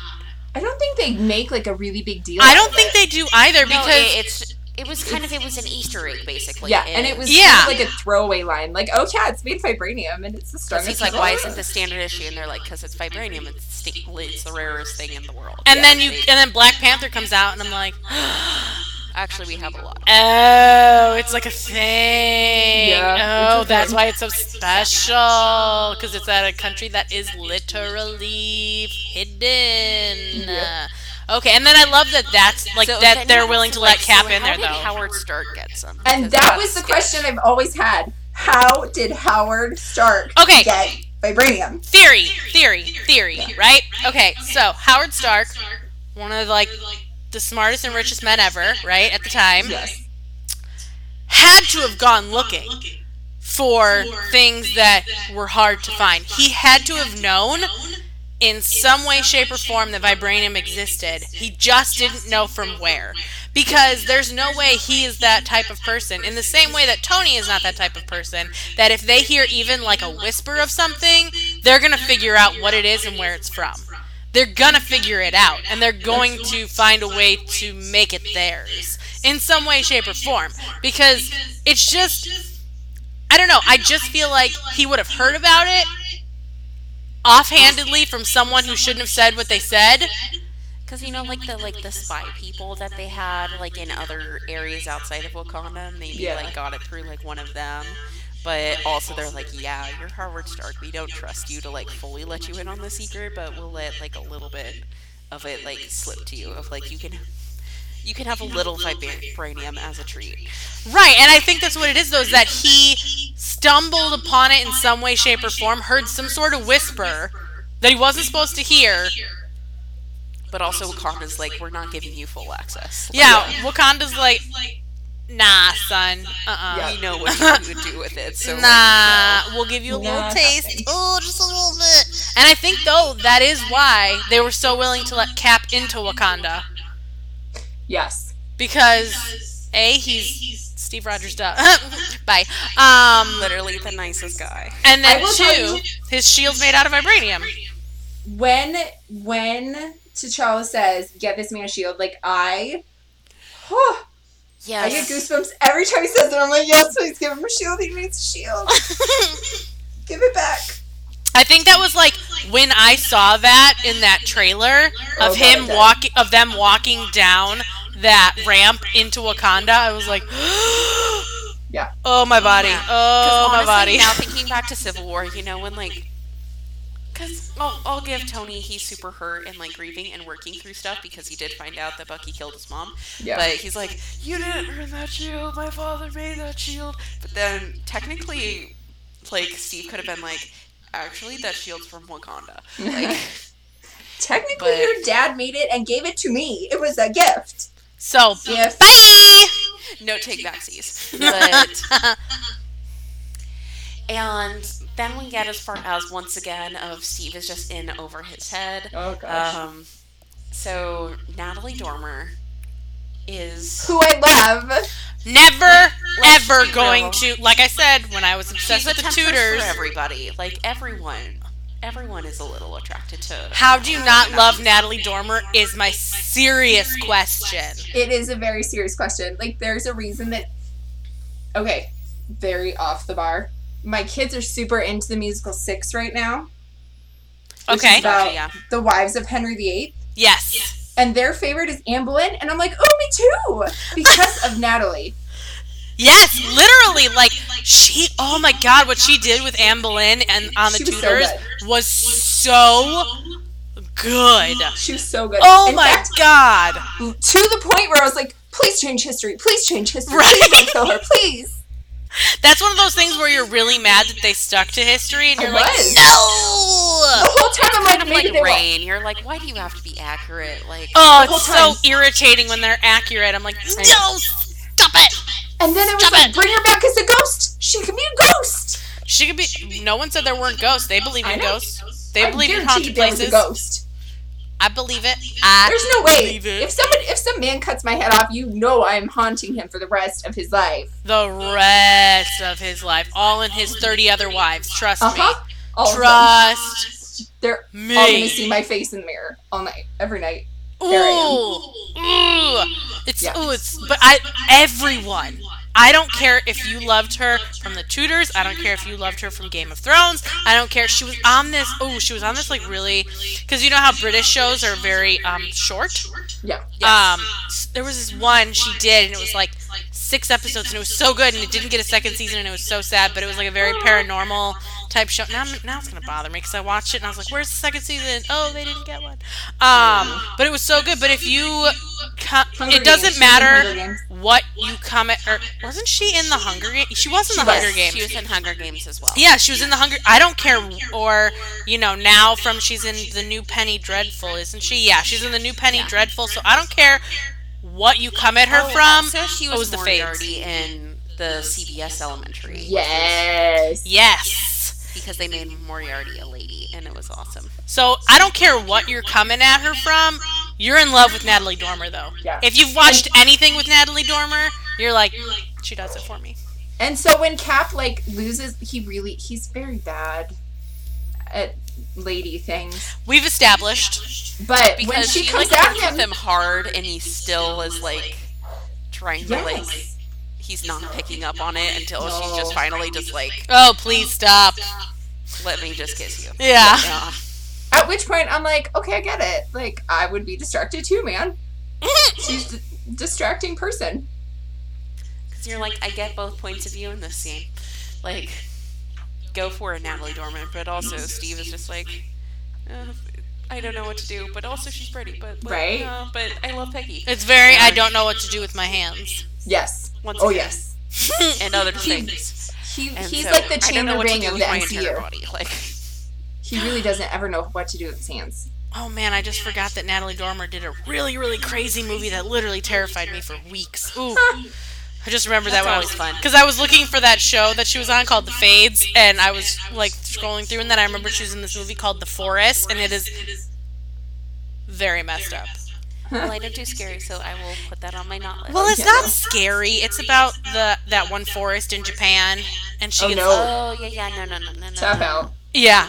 It's intense. But yeah, so then Peggy catches him because it's kind of that. Basically, it's almost that rom-com misunderstanding thing, right?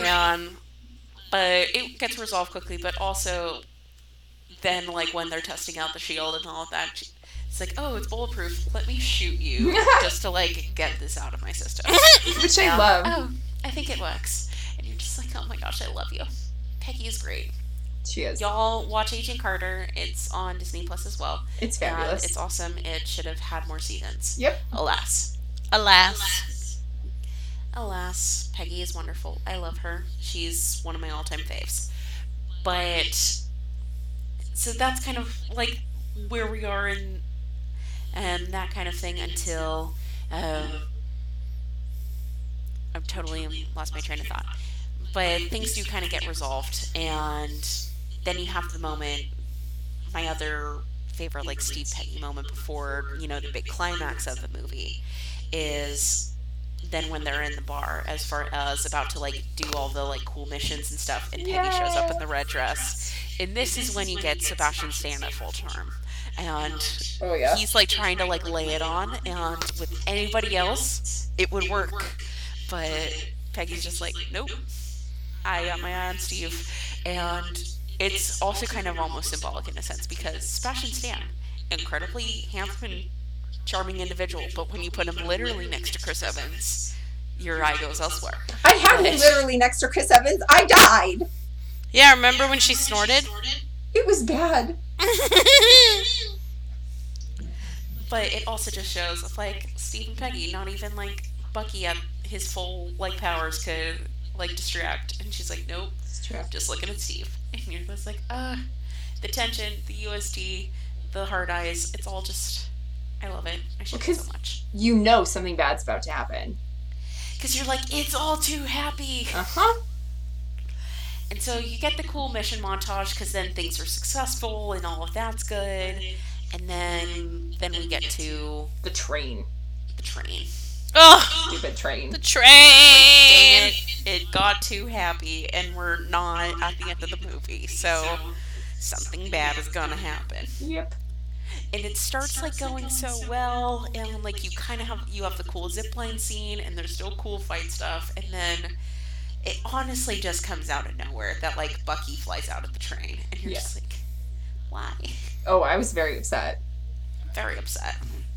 It was so sad because he's like, Bucky's gone. He's, you know, whatever. It is like literally his only family, and so yeah. So once again, he's still losing being Captain America. Like he's doing good, but at what cost? Exactly. And so, and things will literally never be the same ever again. Yeah. Like literally ever. Like 100 years in the future, almost, and it's still not good. Because at this point, Bucky's still coping with trauma, and Steve has gone back in time, and they're no longer around each other anymore. I know, it's so sad. It's so sad. Like, look, that... Oh, okay, everybody talks about the Tony stuff from Endgame, and yes, I was very upset. But I got, like, super hysterical at the end. Like, can't leave the theater because I can't walk upset. Yeah. Because I was like, what do you mean? It's so beautiful. Because it is, like, it's literally the perfect ending. And I think now we can kind of get into some of just the greater aspects of Steve's arc. So, you know, like I kind of keep saying, he just keeps losing. Yeah. And so I know a lot of people complain about, whatchamacallit, the ending that Steve got in Endgame. But how can they hate the ending of But why? He went back and he got to have the life he wanted with her. Because, like, I know some people are saying as far as, like, that it was, like, regressive and stuff, but I think it's... How? Literally, the moment I realized there was a time travel, I was like, oh my god, he's gonna go back into heaven, ending with Maggie. When they leaked the footage of the cars, I was like, oh my god, it's happening. I cried when it wasn't even in front of me. Like, that's how emotional I was. Because I was like, oh my god, he's gonna get to heaven. When you look at Steve's journey, it's... So he wanted to do good. He wanted to be Captain America. He becomes that. And then his choice to become that while he is doing good and saving the day and all of that, then things are just like different aspects of people he loves or like values that he holds dear or principles get just stripped away. Yeah. And then finally it's that he's earned some rest and that he's done all he can, and at some point he just needs to not lose anymore. He needs to get a life, and he did. Because first you take away Erskine. Erskine dies, so like his mentor, and then you take away Bucky, his only family. Yep. And then you take away like losing Peggy and just everything that he knows of just like his home and like familiarity. Not only that, you rocket him into the future, basically. Yeah, so then you hurtle him in the future. And you lie to him. Stasis. So then he gets like, okay, new normal. SHIELD, we're doing this. Okay. No. SHIELD is bad. Yep. A lot of the government is bad. Like, that Hydra is still a thing. So SHIELD gets taken away. The Avengers are still having problems. So, like, that's a problem. And then you get to Civil War, and it's like you take away the camaraderie of the Avengers and also just any faith in the U.S. government. Yep. Which, like, was a core of Steve of just, like, not only believing, like, people were good, but also that, like, America was a force for good. Well, and that he was fighting for, and that's why he was cool being Captain America. Yeah. And so then you strip that, and so that's where at that point, like, his costume is where, like, the stars ripped out and different things, and it's dirty and worn, and that he's been on the run at this point. And then you just strip away, like, his comfort at this of, at least, I've been losing all these things, but at least I've been able to save the day and help people. Yeah. And nope, you don't get to save the day this time. In fact, people are going to lose the biggest that they ever have. And it's going to, like, and it's going to be seemingly permanent. Yeah. So you've literally stripped it all away. And that's why at, like, the beginning of Endgame, he's like, it has to work because I don't know what I'm going to do if it doesn't. Right. And he like tries to cope and just go back to like Steve optimism of like try to see if he can be the old like this the Steve when he first came back, and he just can't. He shaves the beard off, and it's the saddest part of that entire movie. Oh, it's the saddest part. It's tragic. Because a beard does things for him, let me tell you.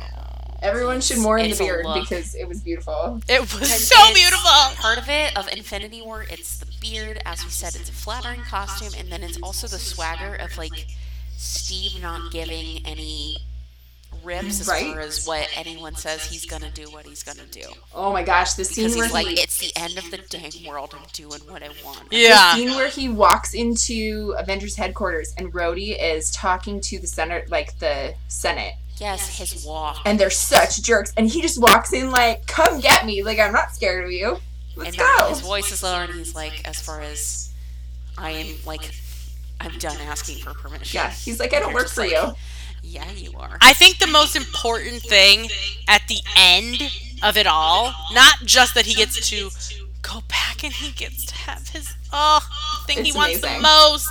He gets to have love. It's just that he gets to rest and just Steve and not be Captain America. And not only that, but when I say, so I took the kids I take care of. They went through the movies really, really fast. They had me write the list out for them because they wanted to be able to go to theaters and see Endgame in theaters, right? So we saw Captain Marvel together, but they wanted to. So they saw everything up to Captain Marvel because they wanted to see Captain Marvel, and then they wanted to make sure that we all saw Endgame together. So we all go to see Endgame together. We're all losing our mind. We're all so very emotional.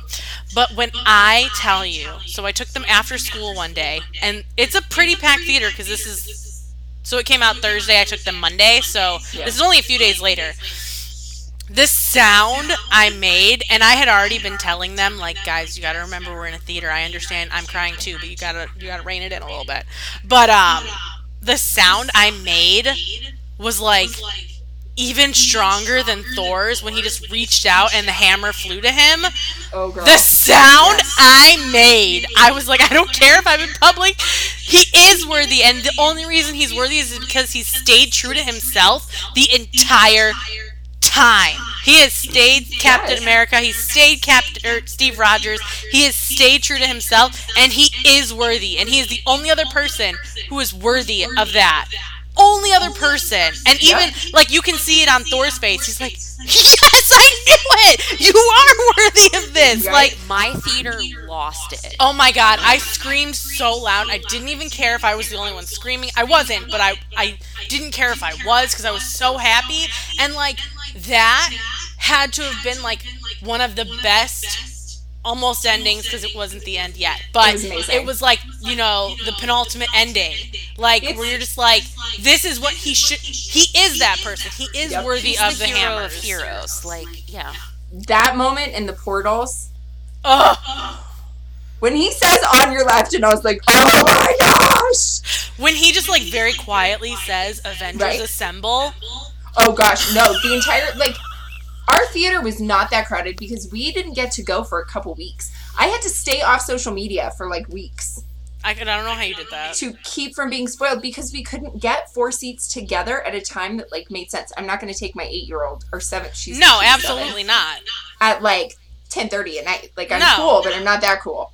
So, but no. And the kids in my class, God bless them, because I teach 5th grade, and they were so good about not spoiling it for me and not telling me what happened. Ooh, that's amazing. Well, they know that I will find out where they live. Because the kids in my school, they would tell you. They would tell you instantly at my school. They'd be like, oh, so, did you see it? Because I got thought about when they did this. And I'm like, I didn't see. Why'd you say that? See, they know how much it means to me. Like, I made them watch the when the trailers dropped, we would watch it together on, like, the smart board. Oh, I love that. That's amazing. And so one of my Christmas gifts, it's a small school. I mean, we're only K-8, and every grade level, has one classroom, except for 6-8, which is middle school. Oh my god, I wish that was my school. It's not. But, so, you know the kids that are coming up, basically, from kindergarten on. And so this one family was known for making hand-painted signs for the teacher to go on their door. Oh, cute. And so, like, the one before me, the 4th grade teacher was Wizard of Oz because that's her favorite movie. And so, anyway, I wasn't sure what they were going to pick because I have hockey stuff in my classroom. I have Disney stuff in my classroom. I have Captain America stuff in my classroom. So it was kind of, I was like, ooh, what are you going to choose? And it's Captain America. Aww. So it's really cool. Yeah. That's awesome. And I think I have a pop from every single Captain America pop there is. And I've only bought one of them. The rest were student gifts. I love that. They know. My favorite thing of all time, though, so we have, like, first graders that come in for reading buddies, and this one little boy was, like, going nuts. So I'm trying to talk to him, and I'm like, hey, look. I was like, you want to see something? And I showed him the picture, and I was like, I'm at Captain America. And he looks at me and goes, who's that? And I was like, Captain America. He goes, no, listen. He goes, I know who Captain America is. That's not Captain America. That's just some guy. Oh! And I was like, fair. That's fair. Okay. He wants authenticity. Well, because he had the beard. He values character integrity. We love that. We do love a valued integrity of the character. He had the beard when I met him. So in the picture he has the beard, and this 7-year-old was just like, you are a liar, and that is just some random guy. Some guy. Like, I hate to break this to you, lady, but you got tricked. But so what happened so your theater wasn't that packed when you saw it, and it still was like loud? And still people were like screaming. And I was like, ooh, this is a different experience, because when it's less packed, it like echoes. It's a little scary. I feel like that was that moment, though, where everyone was like, yeah. He does earn it, though. Oh, yes. Other involuntary moments. So, Steve's dramatic entrance in Infinity War when he grabs the spear. Yes. So it was opening night, like, kind of the big... No, midnight screenings aren't at midnight anymore. So they're at 7 p.m. on Thursdays, but So it was right after I got off work. And so I literally involuntarily shouted, "That's my man." Yes. And there were a couple, like, bros that just looked at me like, for real. And I'm like, yes. Yeah, you heard what I said. I said what and I I was said. Like, it came out before I could think, but, like... It happens. I said what I said. Exactly. And then, of course, like, when he does come back as the old man, all three of the kids I take care of know how much I love Captain America. So they all looked at me when I was just like, "Oh my God," because I'm crying like so hard, and they're like, "Why are you crying like that?" I'm like, "It's just like happy ending, and it's a big deal." My husband just keeps handing me napkins. He's like, "You're fine. You're fine. It's fine. We're fine. It's all fine. It's all fine." Because I was really like... It's the same way as far as my older sister is my movie watching partner, and she can't handle when I boohoo in a movie, because she's just like, I don't know if I should comfort you, or like, because are you like actually distressed, or is this just like a reaction to a thing, or like, what's going on? Mm-hmm. And I'm just like, just let me feel. Steve got his happy ending, and he had to wait a really, really long time. Literally, like 70 years. 70. Okay, he waited a long time. He waited a really long time, and he got it.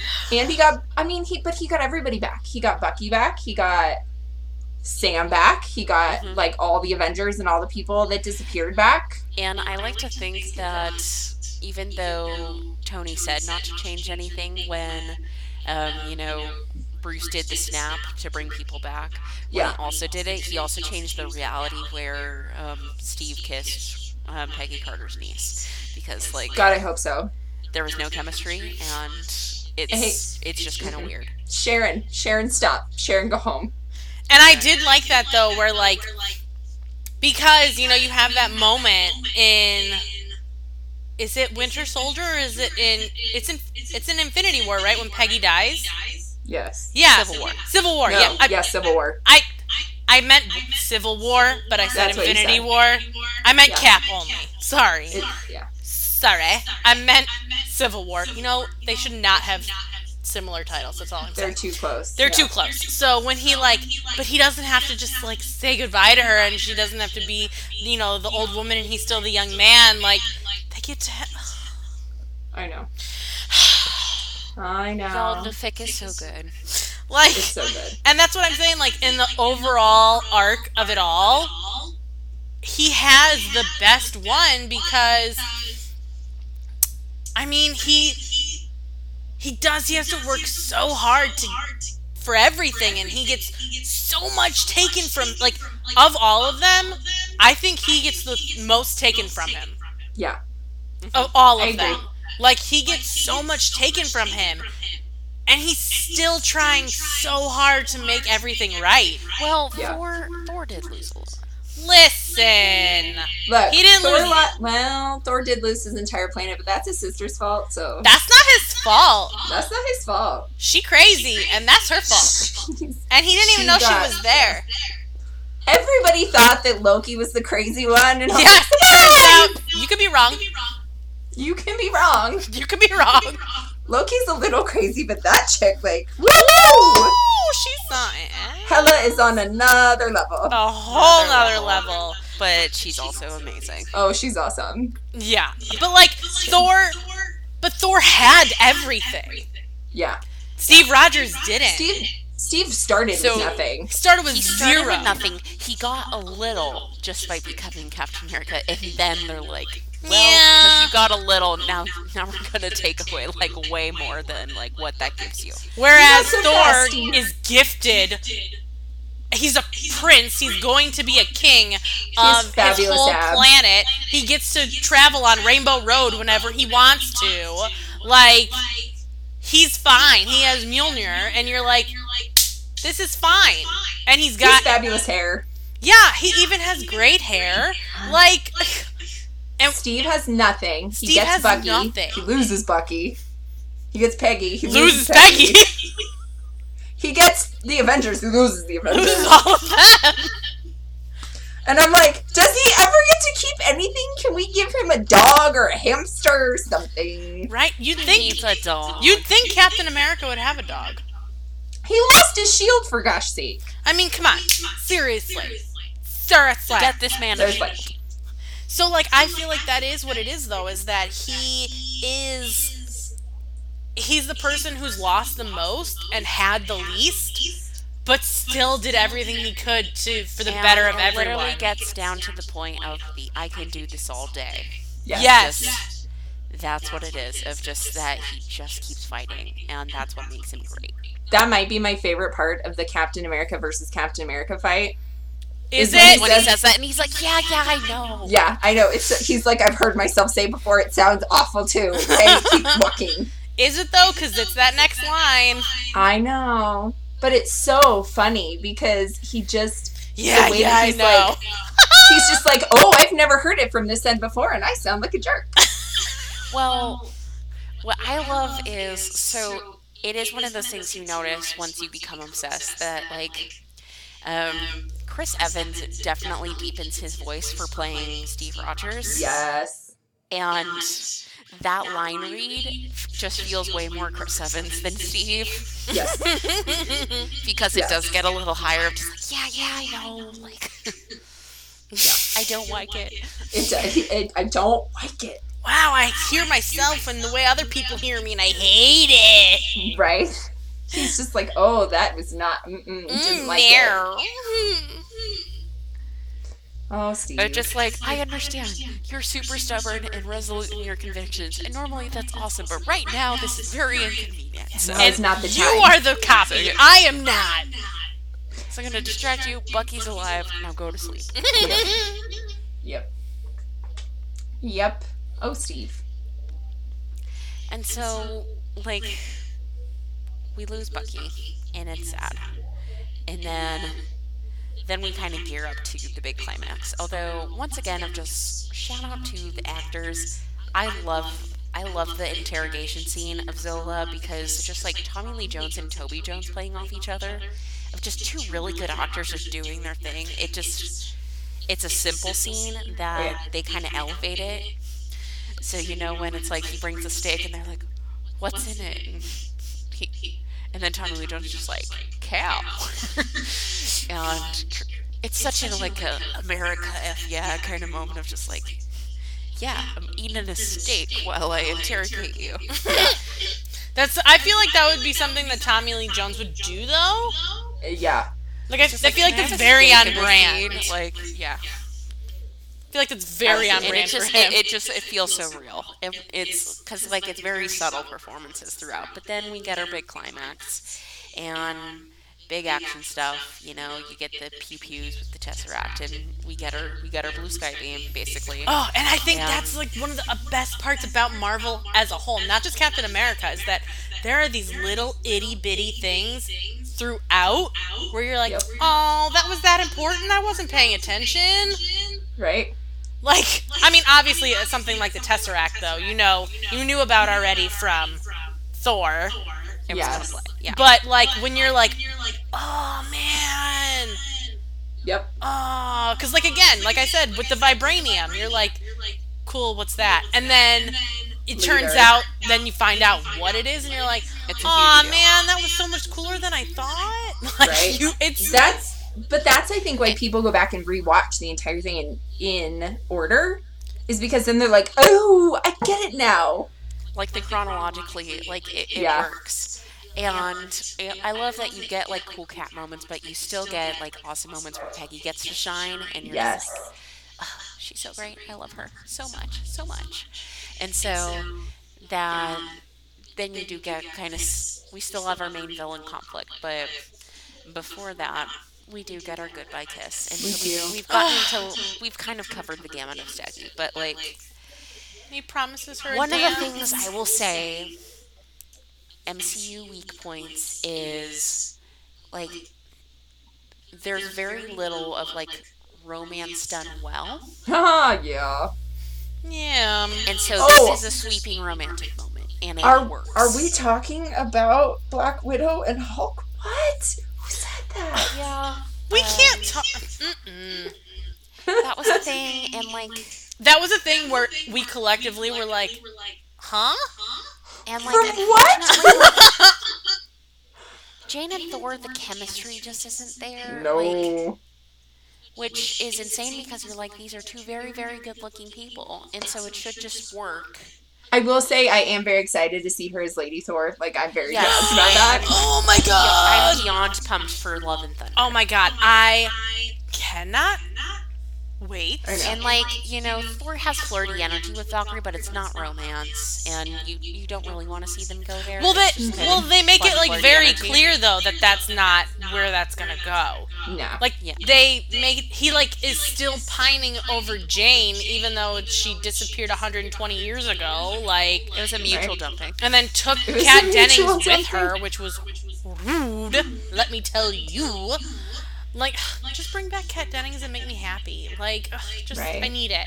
So like, Well, she's going to be in Scarlet Witch, so. oh, she is. WandaVision. Yeah. So she's in WandaVision. Oh, that thrills me so Yay. deeply. That thrills me. That thrills me because that was like one of like the pulling points for Thor for me was how funny they made it because Yes. Kat Dennings is super funny and Natalie Portman is not. And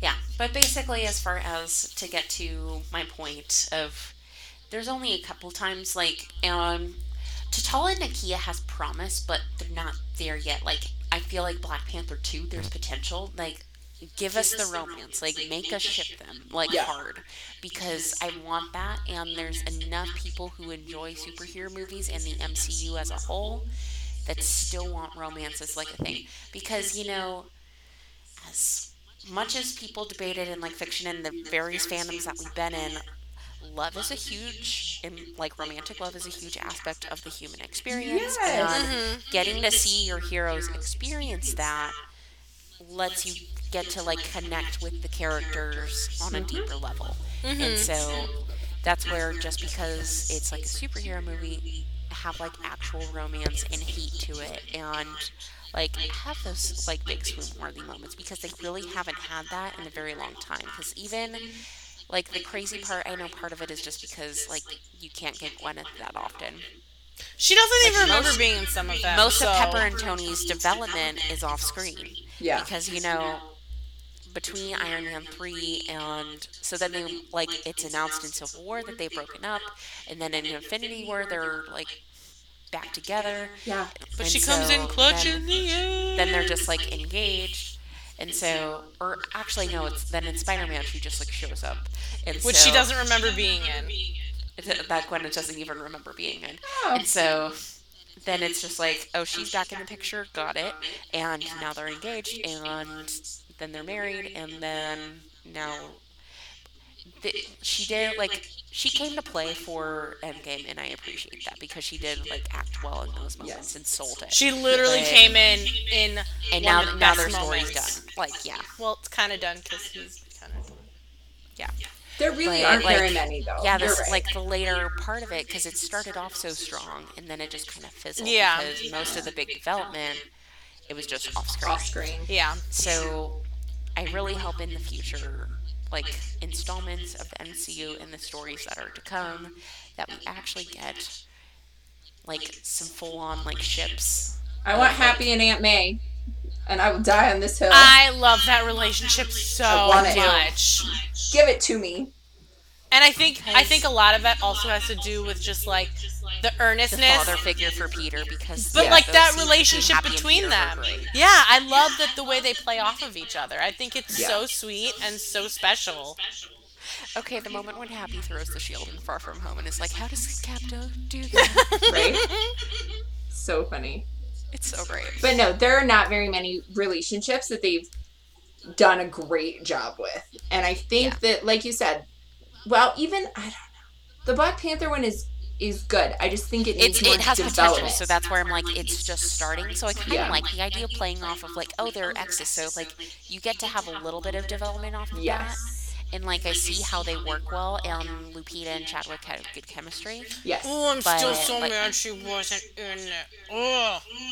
Yeah. Well, it's kind of because she's now not as like interested in big studio movies at this point. But I think she was I'm filming pretty something sure else she's at in the Black time Panther too. too. So hopefully that happens and we get more development because I want more of them on screen, and Yes. that also hopefully fandom can get their act together and we get some good fic. And so But Steggy and Pepperoni are kind Stogie and Pepperoni are the main two. Of like those are the Pepperoni. ones that are actually developed and they do a good job on. Yes. And they're both So- complete now, so it's easier to talk about. Yeah. Yeah, so now we've got to see their full arc and their story, and I did like Peggy and Sousa was sweet and it was cute, but it's like it can't compare. This is the epic love. Yeah. Like it is what it is, and so We don't make the rules. you get their goodbye, and then you also get the great Tommy Lee Jones. I'm not kissing ya. Great line. And so you get your fight, and Steve sacrificing himself, and their goodbye over Oh, it was the awful. radio. It hurts every time. And Yep. then when they replay it in In Agent Carter. and you're just like, I was like, did you need to do that? Really? Was that necessary? It was. We know how she got here, okay?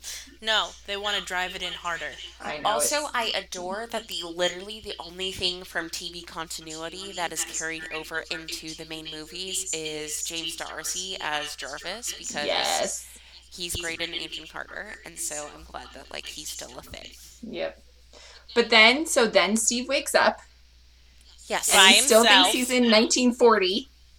Also, I love that all the like 1940s like vintage clothing obsessed people on Tumblr were able to like pinpoint of like the inaccuracies in like her hairstyle and like the bra that she was wearing and all of Get that. a grip.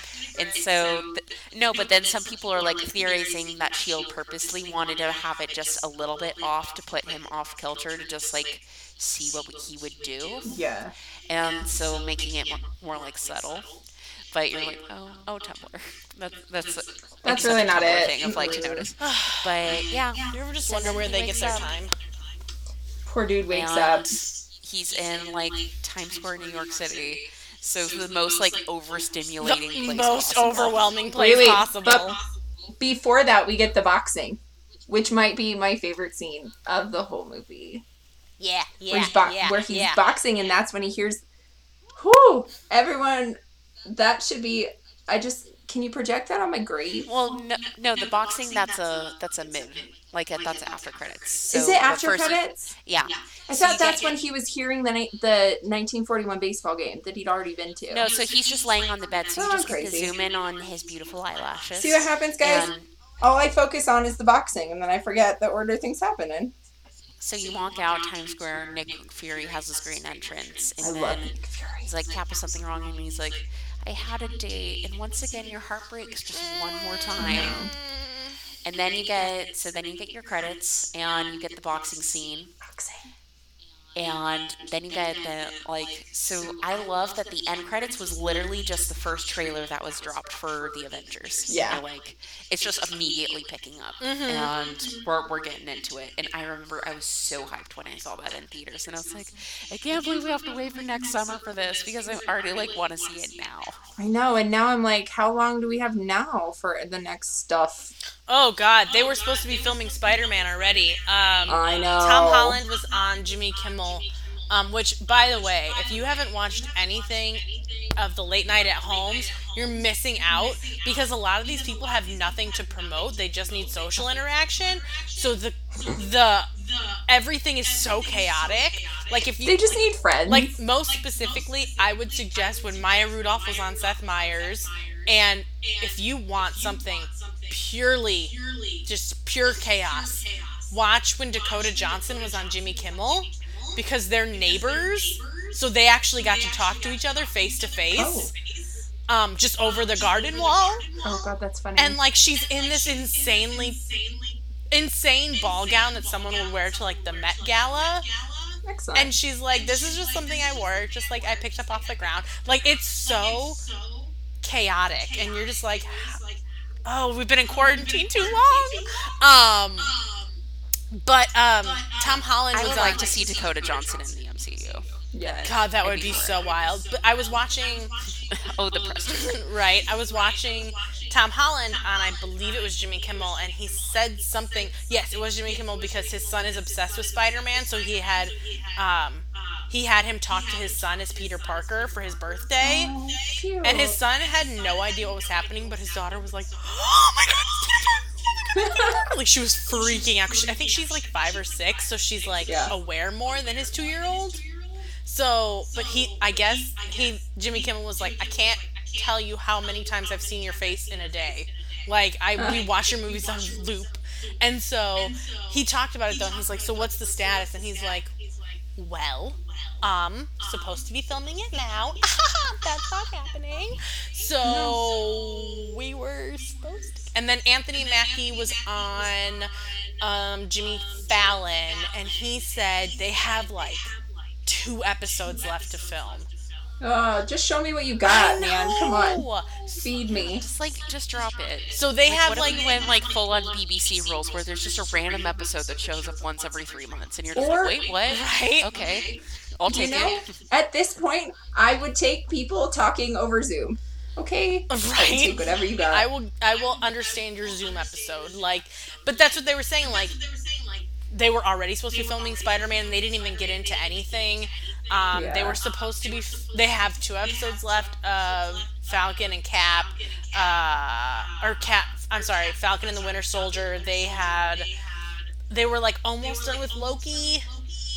I'm so excited for Loki. I'm not. Listen. I love Tom Hiddleston. I'm not one of those crazy people. You know those girls. You know who I'm talking about. Oh my god.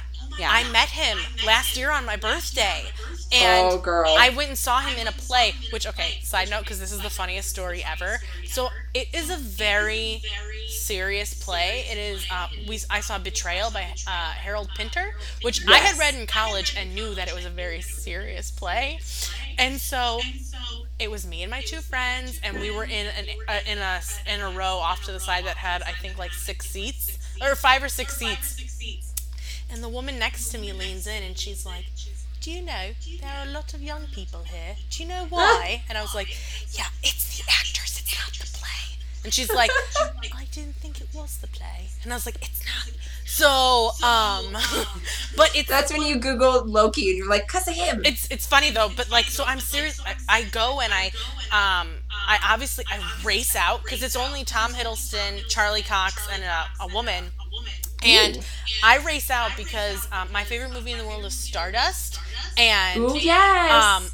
My Yes. friend, like halfway, me and my mom were the only two people in the theater when we saw it, and like halfway through the movie, I was like, "Mom, I need this DVD tomorrow. Like this is the Right? best movie ever."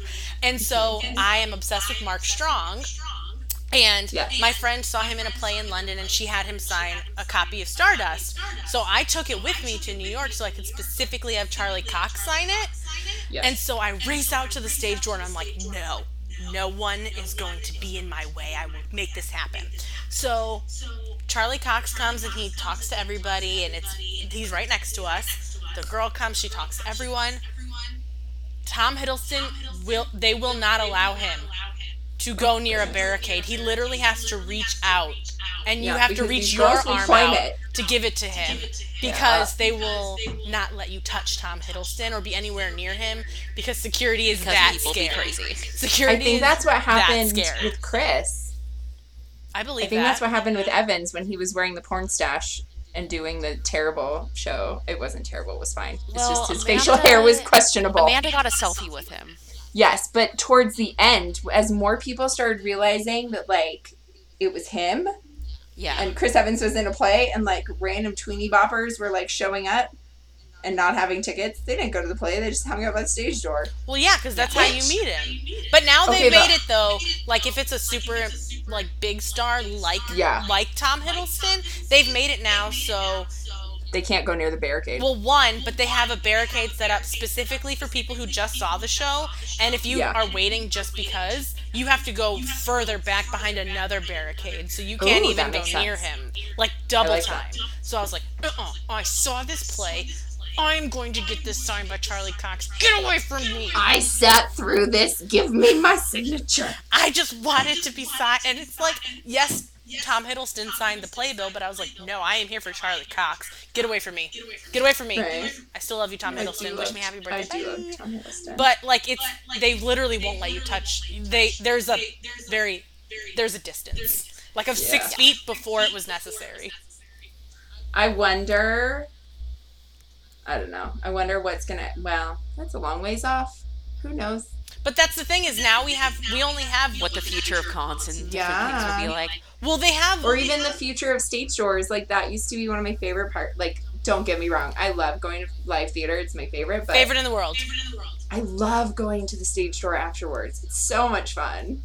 It is. I actually just had a picture come up today that 6 years ago I met Martin Freeman in London, and I was like, Yeah. See, I'm still eternally mad that because I was a young person, I didn't know that stage door was a thing. Yeah. That I saw the Broadway show 9 to 5. Ooh. And so that's totally a show I would stage door for because it was Stephanie J. Block, Megan Helty, and Allison freaking Janney. Yeah. And so, like, I totally would have staged door during that. And also, I was a young person on crutches, so I totally would have gotten to the front of, like, people would pity me. Yes. And so, like, now I'm just like, what could have been? I could have been Allison Janney. But then at the same time, though, there are still people who won't come out at all. True. There are actors who literally will specifically not come out until there is no crowd. So when oh gosh, it was 2010, we went and saw In the Heights, and it was 30 degrees out. Did you go and see it when windy. Corbin Bleu was in it? No, I saw it with Lin-Manuel Miranda. Oh, yeah. And I literally, my husband and my mother-in-law were with us, and they were like, it's cool, let's go. And I was like, you go stand in the lobby then. I'm going to stand out here until Lin-Manuel Miranda comes out. I will be here all night. He did finally come out, though, so I do have a picture with Lynn. It took you a long time, though. Like an hour. It's rough. And it was freezing. Literally. Like, I was like, dude, I'm freezing to death. And he was so nice. Everybody's like, oh my gosh, I didn't think anybody would wait. And I'm like, Are you serious? Are you serious? Did you see what I just saw? I'm like, do you know who you are? Of course we're here. We're still here. There's a reason theater people are the way they are. Now, see, I do regret we decided not to do stage door because I saw 2 years before that, 3 years before that, we saw original cast Wicked, and I regret not doing stage door. Oh, I regret that for you. I know. I regret that for you. I do regret that. Could you imagine how much that playbill would go for now? so much money. Oh my god. Like your kid's college. Yeah, seriously. Yes, but I Almost. couldn't sell it. It's a Demon's autograph. I can't sell that. Well, if you had two, then you could have sold one. That's fair. That's fair. But getting slightly back on the topic at hand. It's still But related because I was talking about it's- Tom Hiddleston. You know, it's quarantine and we're reminiscing because Broadway is closed until the end of the year, and so like that's it's a bummer. And so it actually is surprising you think about it, like how many MCU people have actually been on Broadway. So many. But that's one of those things where, like, I feel like Also, once you are in the speaking MCU, of, like, I know how to bring this back on point of bridging the gap between live theater and MCU. So, can we talk about the one random play that Sebastian Stan was in that, like, those gifts are from? Y'all know what I'm talking about, right? Mm-hmm. I don't know what it's called. I don't know what it's called because it's like he's playing like somebody Southern, Yeah. and that's really not the point. But it's a mixture of like because this is the fun thing. So when these actors are in like MCU level shape, and then they do other projects that are like artsier or like a different genre or whatever, and so it doesn't necessarily fit for the character to be in that good of shape, but it is what it is. So because it was like fresh off of Captain America that he did it, so he's like in Bucky Barnes good shape, but that in just like this play, and so he's in like. So no shirt and like low-rise jeans, but he's all like greasy because it's like he was working on a car, and so he has like the like towel over his shoulder, and he It's fantastic. flicks it off himself while like smirking, and you're just like, oh, that's I've watched this GIF and repeat for too long, because I'm trying to think what are some of the other ones where it's like, because sometimes Chris Evans will have those projects where you're like, it's so obvious that like this was fresh off a Cat movie because he's a different shape than normal. You get the full Dorito. Snowpiercer. Yes. Snowpiercer's so good. That okay. What's your number? That's what I was going to talk about. Like, because that was about the same year as the First Avenger, and so he went from that to like this delightful romantic comedy that it doesn't get remembered as. I love that movie. As like I do iconic too. as like a 27 Dresses or a Legally Blonde or like different things. I think But that as also far has as to do rom-coms with of the 2000s, who it is, though. Because a lot of people will not really care about Anna Faris movies in a way, unless it's something like Scary Movie or something like that. Which is sad because I think Anna Faris is one of the funniest people, and Hey, listen, Anna Faris in House Bunny is quite amazing. yeah, She's funny, and it's awesome. like how she has to remember people's names. Oh my god, Yes. it kills but me. it's so funny that like because it does kind of show since he did that in pretty much the same year, because before Captain America that was kind of the perception or like the character that Chris played was kind of the like the sarcastic jerk. Yeah. That was what he was pigeonholing him. He was doing it to himself. Those were the roles he was taking. That's his fault. But it was also what he was getting, and like it's a vicious cycle. But then like Steve Rogers kind of broke the mold for him in that he got to do the brooding here. Well, he doesn't really brood. He's just going through a lot, and it's just like the noble hero, you know. Yeah. And so it did kind of catapult him from just like a successful actor to being a movie star in that iconic kind of way. But that's the thing is that like with something like a Marvel movie or like Elijah Wood in Lord of the Rings or like Daniel Radcliffe in Harry Potter, these types of roles allow you to just do literally whatever you want other than these films. Like there are some really so now interesting. I'm super excited to see all the projects he does. Well, because especially after Knives Out, I'm just like I am here for it. Yes. He's so talented. He was crazy in Knives Out. It was so good. And now, so I think I lost my train of thought earlier. Just to kind of wrap things up a bit. So now, kind of where we see the Cap universe and stuff continuing now that like Steve's story is done. So with Falcon and Winter Soldier, I'm excited to see them fleshed out more because like neither of them really get to develop that much in the Cap movies, and then also the Avenger stuff, just because there's just so much going on. And then because Cap was the lead, that's the star, and so I think both Anthony Mackie, but especially Sebastian Stan, have the potential to really kind of like step up their performances and stuff and kind of create that like movie star making moment. And Yes. so I'm really excited to see like between both this series and upcoming movies to kind of create that for them. But And Anthony so Mackie kind of is a movie star in his own right already. Like, True. there's not anyone who's like, oh, have you heard of Anthony Mackie? Yeah, I have. He's incredible. Like, there's no one who, like, if you know Anthony Mackie, that's, you know his star caliber. Like, it's insane. Like, I cried so yeah, but to hard when they moved him from Falcon. First of all, I like threw my phone when I found out he was cast as Falcon because I love him so much. I literally threw my phone screaming. I was so happy. Then when I found out that they were giving him the shield, when I tell you how hard I cried. I'm interested to see what he brings to it. I'm interested Yeah. to see how he differentiates himself from Steve, because it is, I think, important, because every iteration of Cap is just a little bit different. Yeah. And so I think And, it's like, really important. and I think it's cool. So they've kind of teased as far as like the concept for this upcoming series is essentially that he's kind of been given this mantle by Steve Rogers, but then like the U.S. government is like, well, we didn't pick you as Captain America, and Captain America is like a big enough like symbol in iconography that we still want to control that, and so no. we have our own candidate for who we want to do that, and so they've shown the Who? concept art of like just buff blonde guy with like Gross. the A on the helmet and all of that. Look here, children.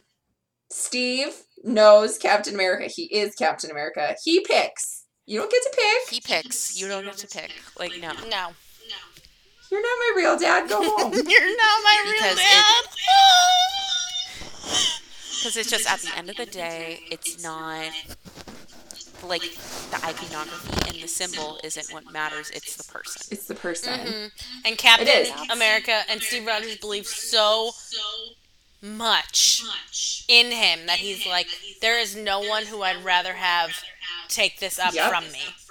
Exactly. No one. I would love if it's successful, I would like it to go forward.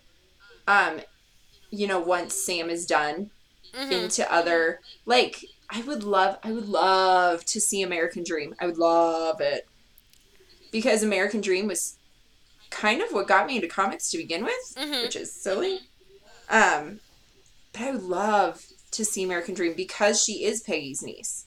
And because Cap does technically, now it doesn't have to be Steve in this case though, but Cap gives her the shield. I'm just very interested to see where if they decide That, post, and like America Chavez, and like there's different ways Like, that this can but it's go. just a Like, if matter they of keep- where do they take it after, because we are so far away from that we don't I know know. where they're going to go with anything, and they haven't revealed anything. And there are no cons this year to tell us what's going to happen next. Okay, wait. Side note. So, Sebastian Stan in his panel, because he speaks Romanian. Yes, he does. I always watch Yes. videos of him on Yes. YouTube doing it because it makes me So, very happy in the ways that you know why. The panel at the con. Where she asks him in Romanian? Yes. 'Cause I've and watched he that got video a so lot. So I was there, I was there. Oh, yeah? He got so excited. Like, the look on his face, he was so jazzed that somebody was speaking his language. And I was like, oh. But it was super funny because then he's like, oh, I'll give you spoilers. And he does it in Romanian. Of course, it's not anything. And he's like, people from Marvel are probably like, they have like rifles trained on me right now. He's like, they're watching. That's my I favorite. want to keep my job. This is my best paying gig. Like, do you think I got a good check from the Bronze? Right. No. So, And, like, that's another thing that Anthony Mackie said. He's like, I can't tell you, because Jimmy Fallon was like, can you tell me anything? And he's like, sure can't. Sure can't. I'm in it. That's it. that's why I will always respect Chadwick Boseman of just, I'm dead. Like, when he was in that interview post Right. Infinity War of just, I died. So well, it doesn't see matter ya. because I'm dead, so I don't know. I have no idea.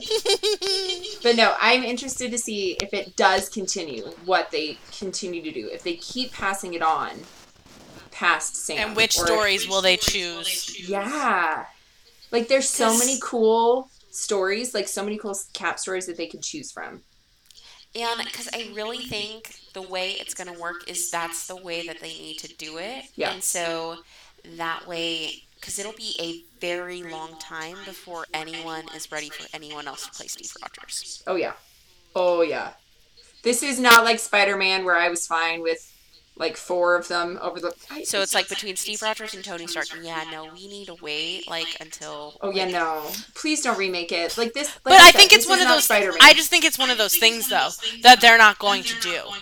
Yeah, I They can't. won't. Like until those actors are dead, like It pretty it much would at that point. it would be Like like remaking Harry Potter. I can't. Which Don't do I it. would like. That would be another thing where I'm like, for what? For what? Even when they Why would like, you do it? even when they say things that they're going to remake now that are like not that old, I'm like, for what? Uh huh. Like that would be like these. I feel like these are those kind of movies though. They're on such a scale though that it would be senseless to remake them. Like they're just Yes. those movies that like like Singing in the Rain or Wizard of Oz where you're like they don't need to be remade. Nobody needs no. that. There are some where you're And just like so, okay, well but whatever, that's where you but can at least you can still pass it down of like have the longevity Yes. of like you pass the title, Well, and exactly. so like we'll have a new Iron Man and a new Captain America, but like Tony Stark is Robert Downey Jr., Chris Yeah. Evans is Steve yeah. Rogers. Yeah. Forever. Forever. Woo. And so I think that concludes. We love Captain America. We love this movie in particular. First Avenger is an underrated gem, and So so y'all, it's definitely a good time. Recommended to all. And so Shannon, thank you so much for coming on today. It was a pleasure. thank you for having me. I had so much And fun. flying down all the rabbit holes. Right? Yes, this is. I think this might be our longest episode yet, but You guys, that's not surprising. Actually, it's like is it or this or the High School Musical ones were pretty long? oh, I love High School Musical. Tis true. I'd have to check the runtime on it. But speaking of long episodes, we have a lot of fun content that is coming this month. So just a few teasers as far as Everyone so is talking obviously- about So Hamilton is dropping this weekend. Well, technically in a in a few hours. I know. Yes. Yeah, and so we're excited about that. We will be talking about that possibly for more than one episode. We're still working out the details there because it's a lot to discuss. And so we have some cool guests lined up on that, and that's going to be fun. And then also, we have. So July is my birthday month, so this is very much a Maddie tailored list of movies that we are talking about, and so we will be talking Prince Caspian because that's an underrated gem that was in my formative years. I will And so we stand have that a movie fun for the guest rest of lined my up on life. that, and why It's Susan awesome. Pevensey deserves better because she does, and like we have a lot of thoughts on that. But then also, y'all, the episode is happening. We've teased it a lot of different times. We are talking Pirates of the Caribbean, and because it is my first fandom, it is my media love, and I have so many feelings, and literally can talk about it for probably close to 3 hours. We'll have to try to stay on task. I'm probably going to start making the Google Doc like now to help write it in because it's going to be a lot. And so stay tuned for that. And towards the end of the month, because we've been talking about a lot of very good movies, we're actually going to watch a bad movie and give it a poll for y'all to decide because there's some doozies that are also available to stream on Disney Plus, and we're going to take one for the team. And they are And so- movies that also tie into the theme tie parks. in tie into the Disney theme parks. So then hopefully we can distract ourselves from the bad movies by talking about the theme parks. Because yikes, there's been some bad theme park based movies. And so there we go. Thank you so much for listening. That once again, follow us on Twitter and Instagram at Once Upon a Stream. Donate to the Patreon if you can. That'd be much appreciated. And that wear a mask because, Steve Rogers would say wear a mask because, he lived through polio. So, like, that he knows as far as if there's infectious disease, like, be a good person. It's what Captain America would want you to do. And not only would Be wear a Captain mask. America want you to wear a mask, Captain America would believe that Black Lives Matter. So make sure that you are out there signing petitions, texting, emailing, calling, doing everything you can to support the cause. What would Steve Rogers do? And so that concludes our podcast today. See y'all later for some Hamilton stuff. Bye! Bye.